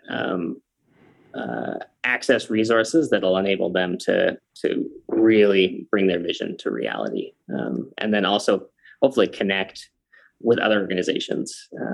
So we connected Dream Hire in South Africa and the Recreation Project in Uganda, which originally worked with former child soldiers, and the Young Ascenders in the Front Range in Colorado, all working with youth around the subject of like life skills and therapeutics. And at the time, they hadn't met each other, and they're all trying to figure out, like, the Recreation Project has a kind of more a program, a curriculum they've developed over years, and the Young Ascenders is kind of in an earlier stage working to develop those resources, and together they can actually do that without us having to like even be involved. So the Climbing Initiative, hoping to be a connector, also work with these communities to find out what are the problems they need to solve and help create those resources that they can then access. And then also making sure those stories get shared, because like me, I think most people hadn't heard of any of these organizations or people or sometimes places. Right. And that's kind of, it's almost like being erased, because they don't make the climbing media. But there's a history of climbing for Palestine. There's a history of climbing in Jordan, there's a history of climbing in Uganda, and those histories matter and need to be told. Well, thank you for that. That was an excellent explanation. I've been reading about and learning about the Climbing Initiative for some weeks now since I first talked to Nikki. And I think I have my head around it a lot better after hearing you describe all that than I had to this point. And it sounds like, obviously you're connecting these organizations so they can learn from one another, but you're just existing as this resource. So you're basically systematizing all of the things that happen behind the scenes, that need to happen behind the scenes for so many different organizations, so that they don't have to reinvent the wheel, and you're just helping streamline those processes. Exactly. Yeah, that's a key part of what we're doing. Veronica Baker, our executive director and one of our founders, would also like point out that sometimes there's a misalignment in the industry where, somebody wants to have, sustainable like ecotourism, and climbers want to travel to, some place and have, say, Slovenia, go climbing in Slovenia and have like a really great experience that's, connecting with the community and things like that. But, currently there's no significant, it's not like in Kalymnos, apparently you can walk down the street and you'll get like advertised for climbing hostels, climbing massages. Like there's an infrastructure there that's, tourism dollars geared towards that climbing community. Same thing here in the Red River Gorge. We've got restaurants that are staffed and serve a lot of climbing visitors, gear shop campgrounds like focused on climbers. But in, I believe, Slovenia is a case where they've, since the 90s, they pointed out there's no one's focused on this like potential ecotourism business. So there's this potential misalignment that without a lot of work, it's kind of like when you got a climbing goal for the day and your climbing partners have other climbing goals for the day. And if you just like put a little bit of work in, you can make all those goals line up and achieve everything in a single day. And I think that's part of what the climbing initiative is doing, as well as like helping access those resources that, an organization in America or in France or Spain might have access to in terms of growing their community and their organization and having the impact they want to have, and making those resources available to people who might not be as easily able to access them. Well, that's a great analogy. I love that. And I want to ask, a huge part of having you on and hearing your story and learning about the climbing initiative is introducing the climbing initiative to my audience. There's something like 10,000 people listening to this at this moment in time from all around the world. And, if people feel compelled by these stories, hearing about the climbing initiative, hearing about Climb Malawi, these other organizations maybe closer to home for them, I'm curious to hear what your vision is. Like, how can people that are listening help out? What do you guys need? Is it donation dollars? Is it just spreading awareness? Yeah, how can people learn more, get involved, those sorts of things? Yeah, I think, we love people reaching out, but we are trying to build both Climb Malawi and the Climbing Initiative into organizations that can have full-time staff that actually are meeting the demand of all the potential impact that both organizations could be having. So donation dollars are certainly welcome. We're exploring a membership model at the Climbing Initiative that could be a way to kind of do recurring donations, spreading the word about us as well. We'd also love to hear about, if you're aware of community in another part of the world that you think we should connect with. We'd love to hear about that. But unique skills are always welcome, but we've been growing as sort of a volunteer organization and are now looking to kind of take it to the next level where our staff are working full time to meet the needs of the demands that we're getting from communities all over the world. So cool, man. So exciting. And so fascinating to learn about this and have this conversation with you today. In wrapping up, I do want to ask you a little bit more about yourself. And I'm curious what your own climbing is looking like these days. What's next for you with your climbing, what you're excited about? I know you have 2 3-year-olds. Do you get to climb anymore? Yeah, I do. I climb all the time. Nice. I'm very grateful. Through a combination of help from my wife, who will take care of the kids while I'm gone, which is a big job when you're all on your own. But I think this season, most days, I think I've had more days at the crag when they're with me. I started bringing them to the crag. And this is the Red. Yeah, the Red River Gorge. Luckily, we didn't have, when on a recent family trip out to Denver, I did a bit of climbing without them and a bit of climbing with them. So I know that there are crags that are very easy to walk to when you've got some kids, but then there's some crags that are very difficult to walk to, especially when you're coming from a low elevation. Luckily here, the approaches aren't, they're usually a couple miles, so it's pretty manageable, even if you got kids on your shoulders. But it wasn't until last fall 2020, we moved back in the spring, but due to COVID, we didn't go climbing like outside. We didn't want to risk having to go to the hospital at a time when hospital resources were stretched really thin. So they were almost 2 when they started going to the crag and still in diapers. So I was taken to the crag through the transition of potty training, and now they're just starting to get into their harnesses and in their climbing shoes and up on the wall. They mostly just climb up like 8 feet or so and then go swinging with the rope. That's more their jam right now. But yeah, I've my climbing is in an interesting space, I think, because it's a combination of like, I'm trying to always get better. I work with Power Company Climbing for coaching. Oh, and, cool. Have been working with Laura at Warriors Way on mental coaching, because when it comes to sport climbing, I find mental performance a major limiting factor for me. So it's the project, if you will, hasn't been a route this season. It's actually been making rock climbing or sport climbing salubrious for me, making it life-giving, so that before it used to be like so draining that at the end of like a weekend, I'd like Monday morning at work, I'd be like mailing it in, like I was just like wiped out from the effort of really putting myself out there. Like stress, fear, that sort of thing. Yeah. Just like,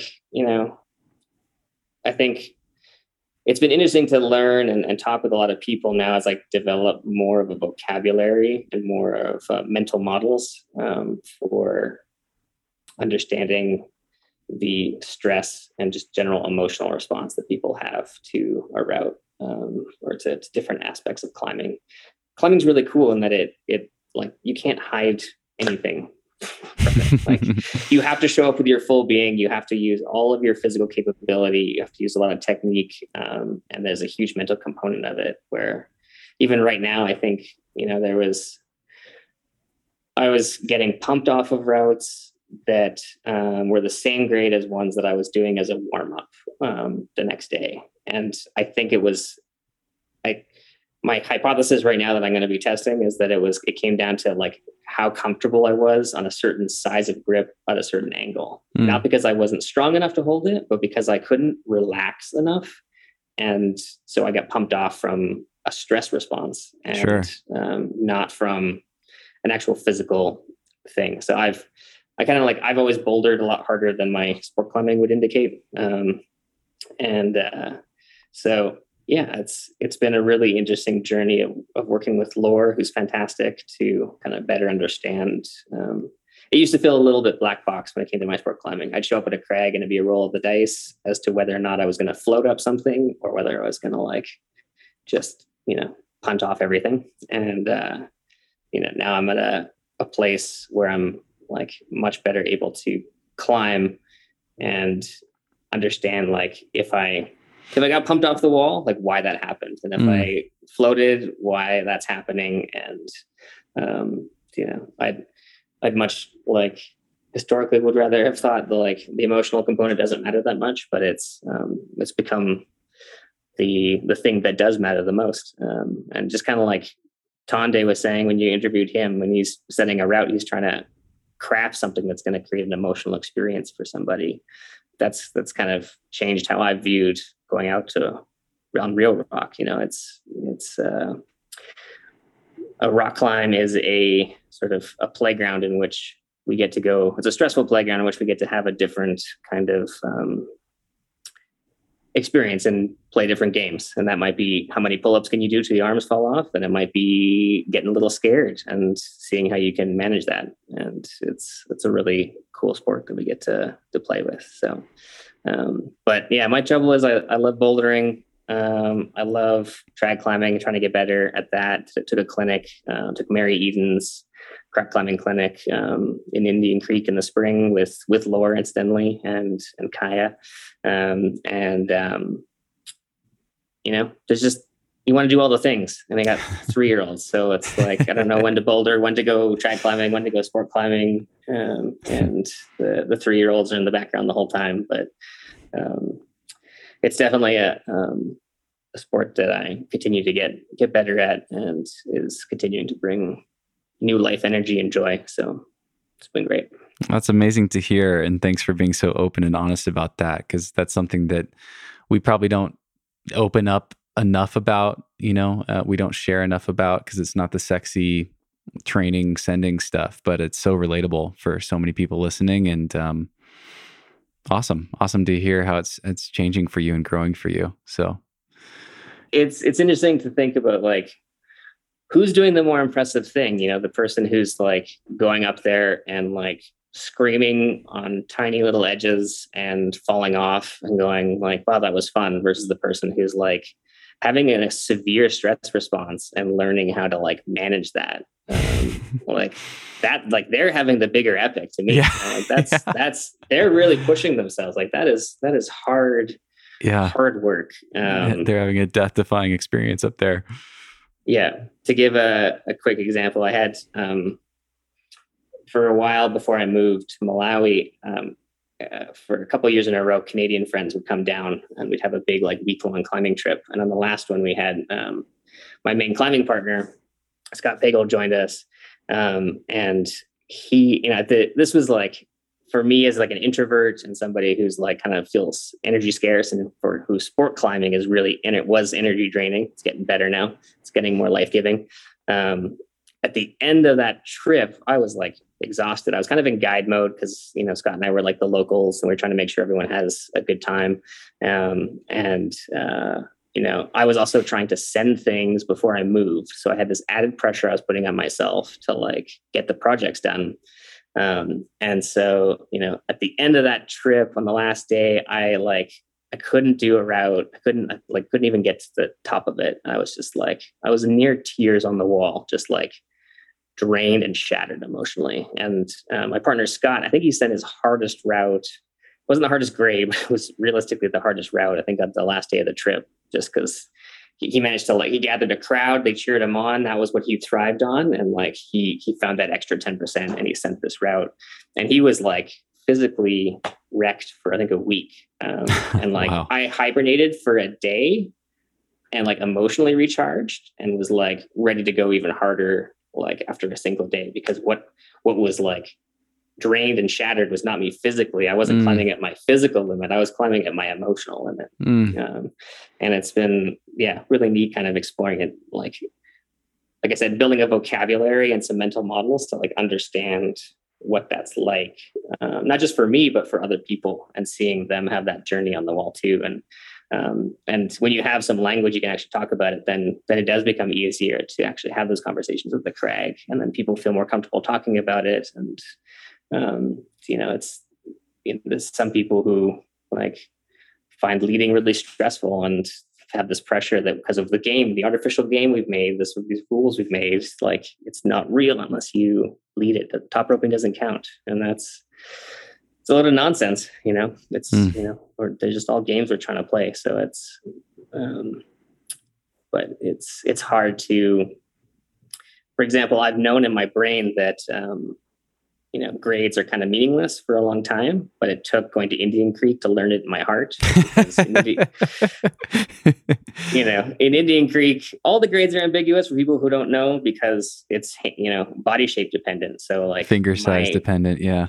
Yeah. Like my perfect hand crack is not going to be the next person's perfect hand crack. And so there was 5/8 I didn't finish, and there were 5/11s I cruised. And it's like, I was having a relationship with each route, and I'm trying to maintain that without losing sight of it and getting lost in a debate about, is that 12C or is it 12A? Because, it doesn't matter. It's a unique opportunity to like face a challenge within yourself and like meet that challenge. And it's so easy to, I think grades are a game, and they're a game within a game, and they become a trap. And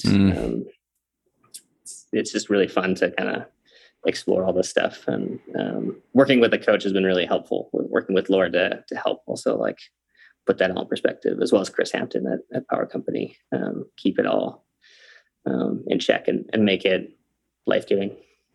Well, that is so refreshing to hear all that. It's always been so fascinating to me, and I get lost in this all the time, just the amount of stress, whether it's performance anxiety or, real fear, that we can put ourselves through when we're choosing to sign up for this arbitrary game. We're doing it theoretically because we love it, because it's so much fun, and then we just get lost in the weeds of expectation and performance and disappointment and the grade game within the game, all those sorts of things. So, really refreshing to hear how you're thinking about that. Thanks for sharing all that. That's really cool.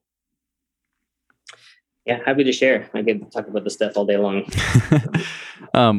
On that note, at the start of this conversation, you mentioned to me offline that there were that you'd been thinking about this conversation, and that there were three things that you felt were important for you to share.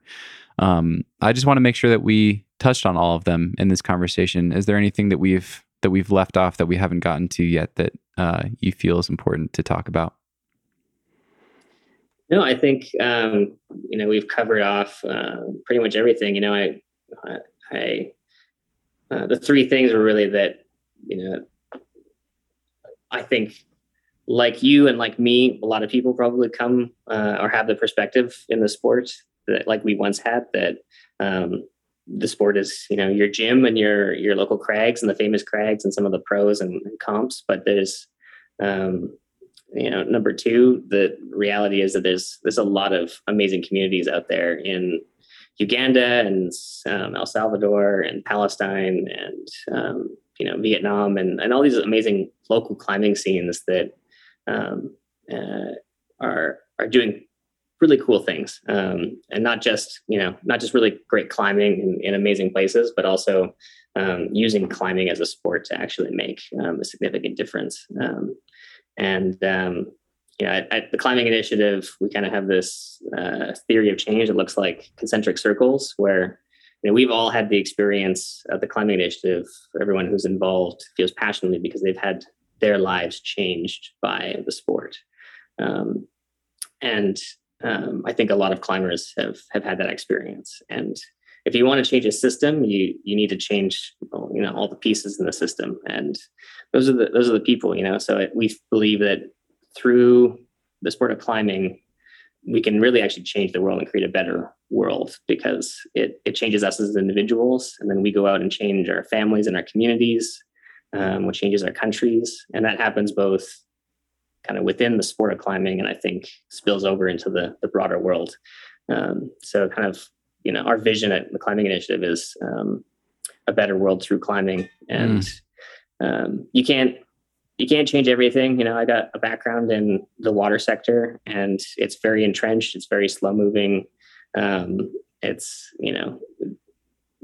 Climbing represents a way to find common ground with people. Like in Climb Malawi, you've got that, common passion that cuts across different socioeconomic differences and different cultures and different backgrounds, creates a common ground, and we can create these windows to a better world where like money and power are less important, maybe not important, but take more of a backseat to our passions for a little while or in a small space, that can give us hope of what the world could look like. And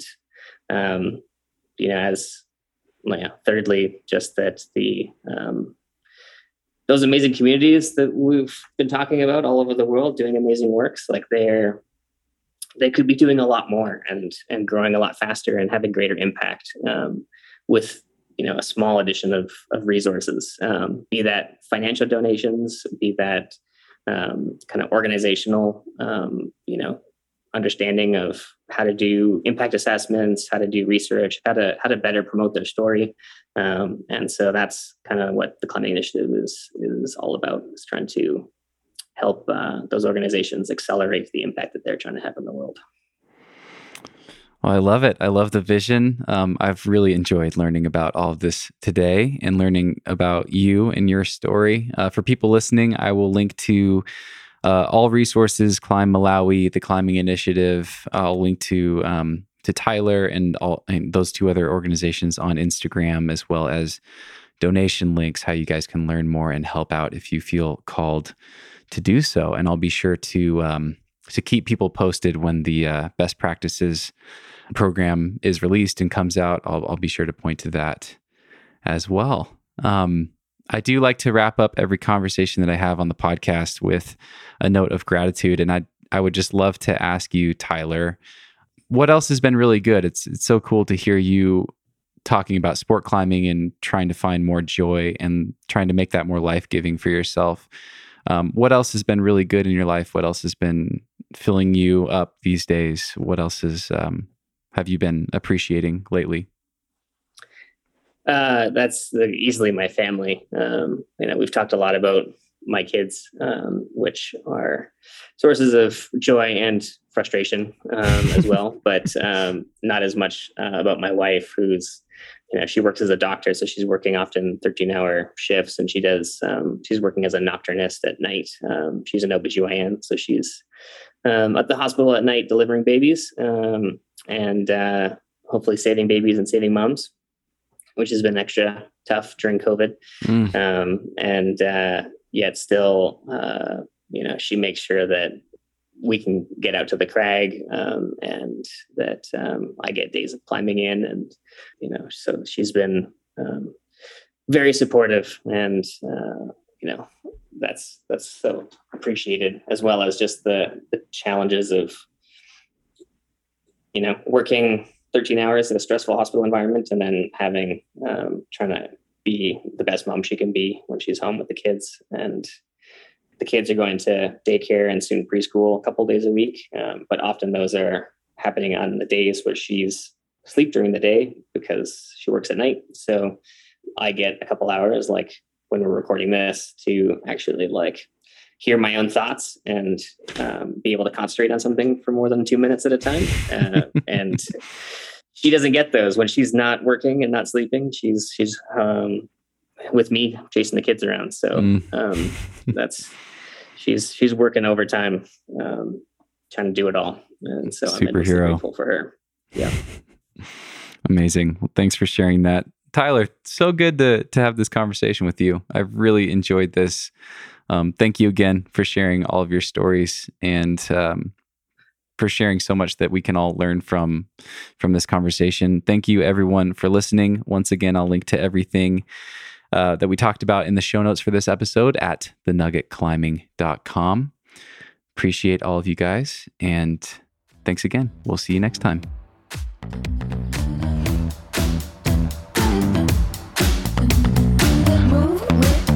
Shake it up, stop when the clock hits 13. Sing 1, 2, 3, 4.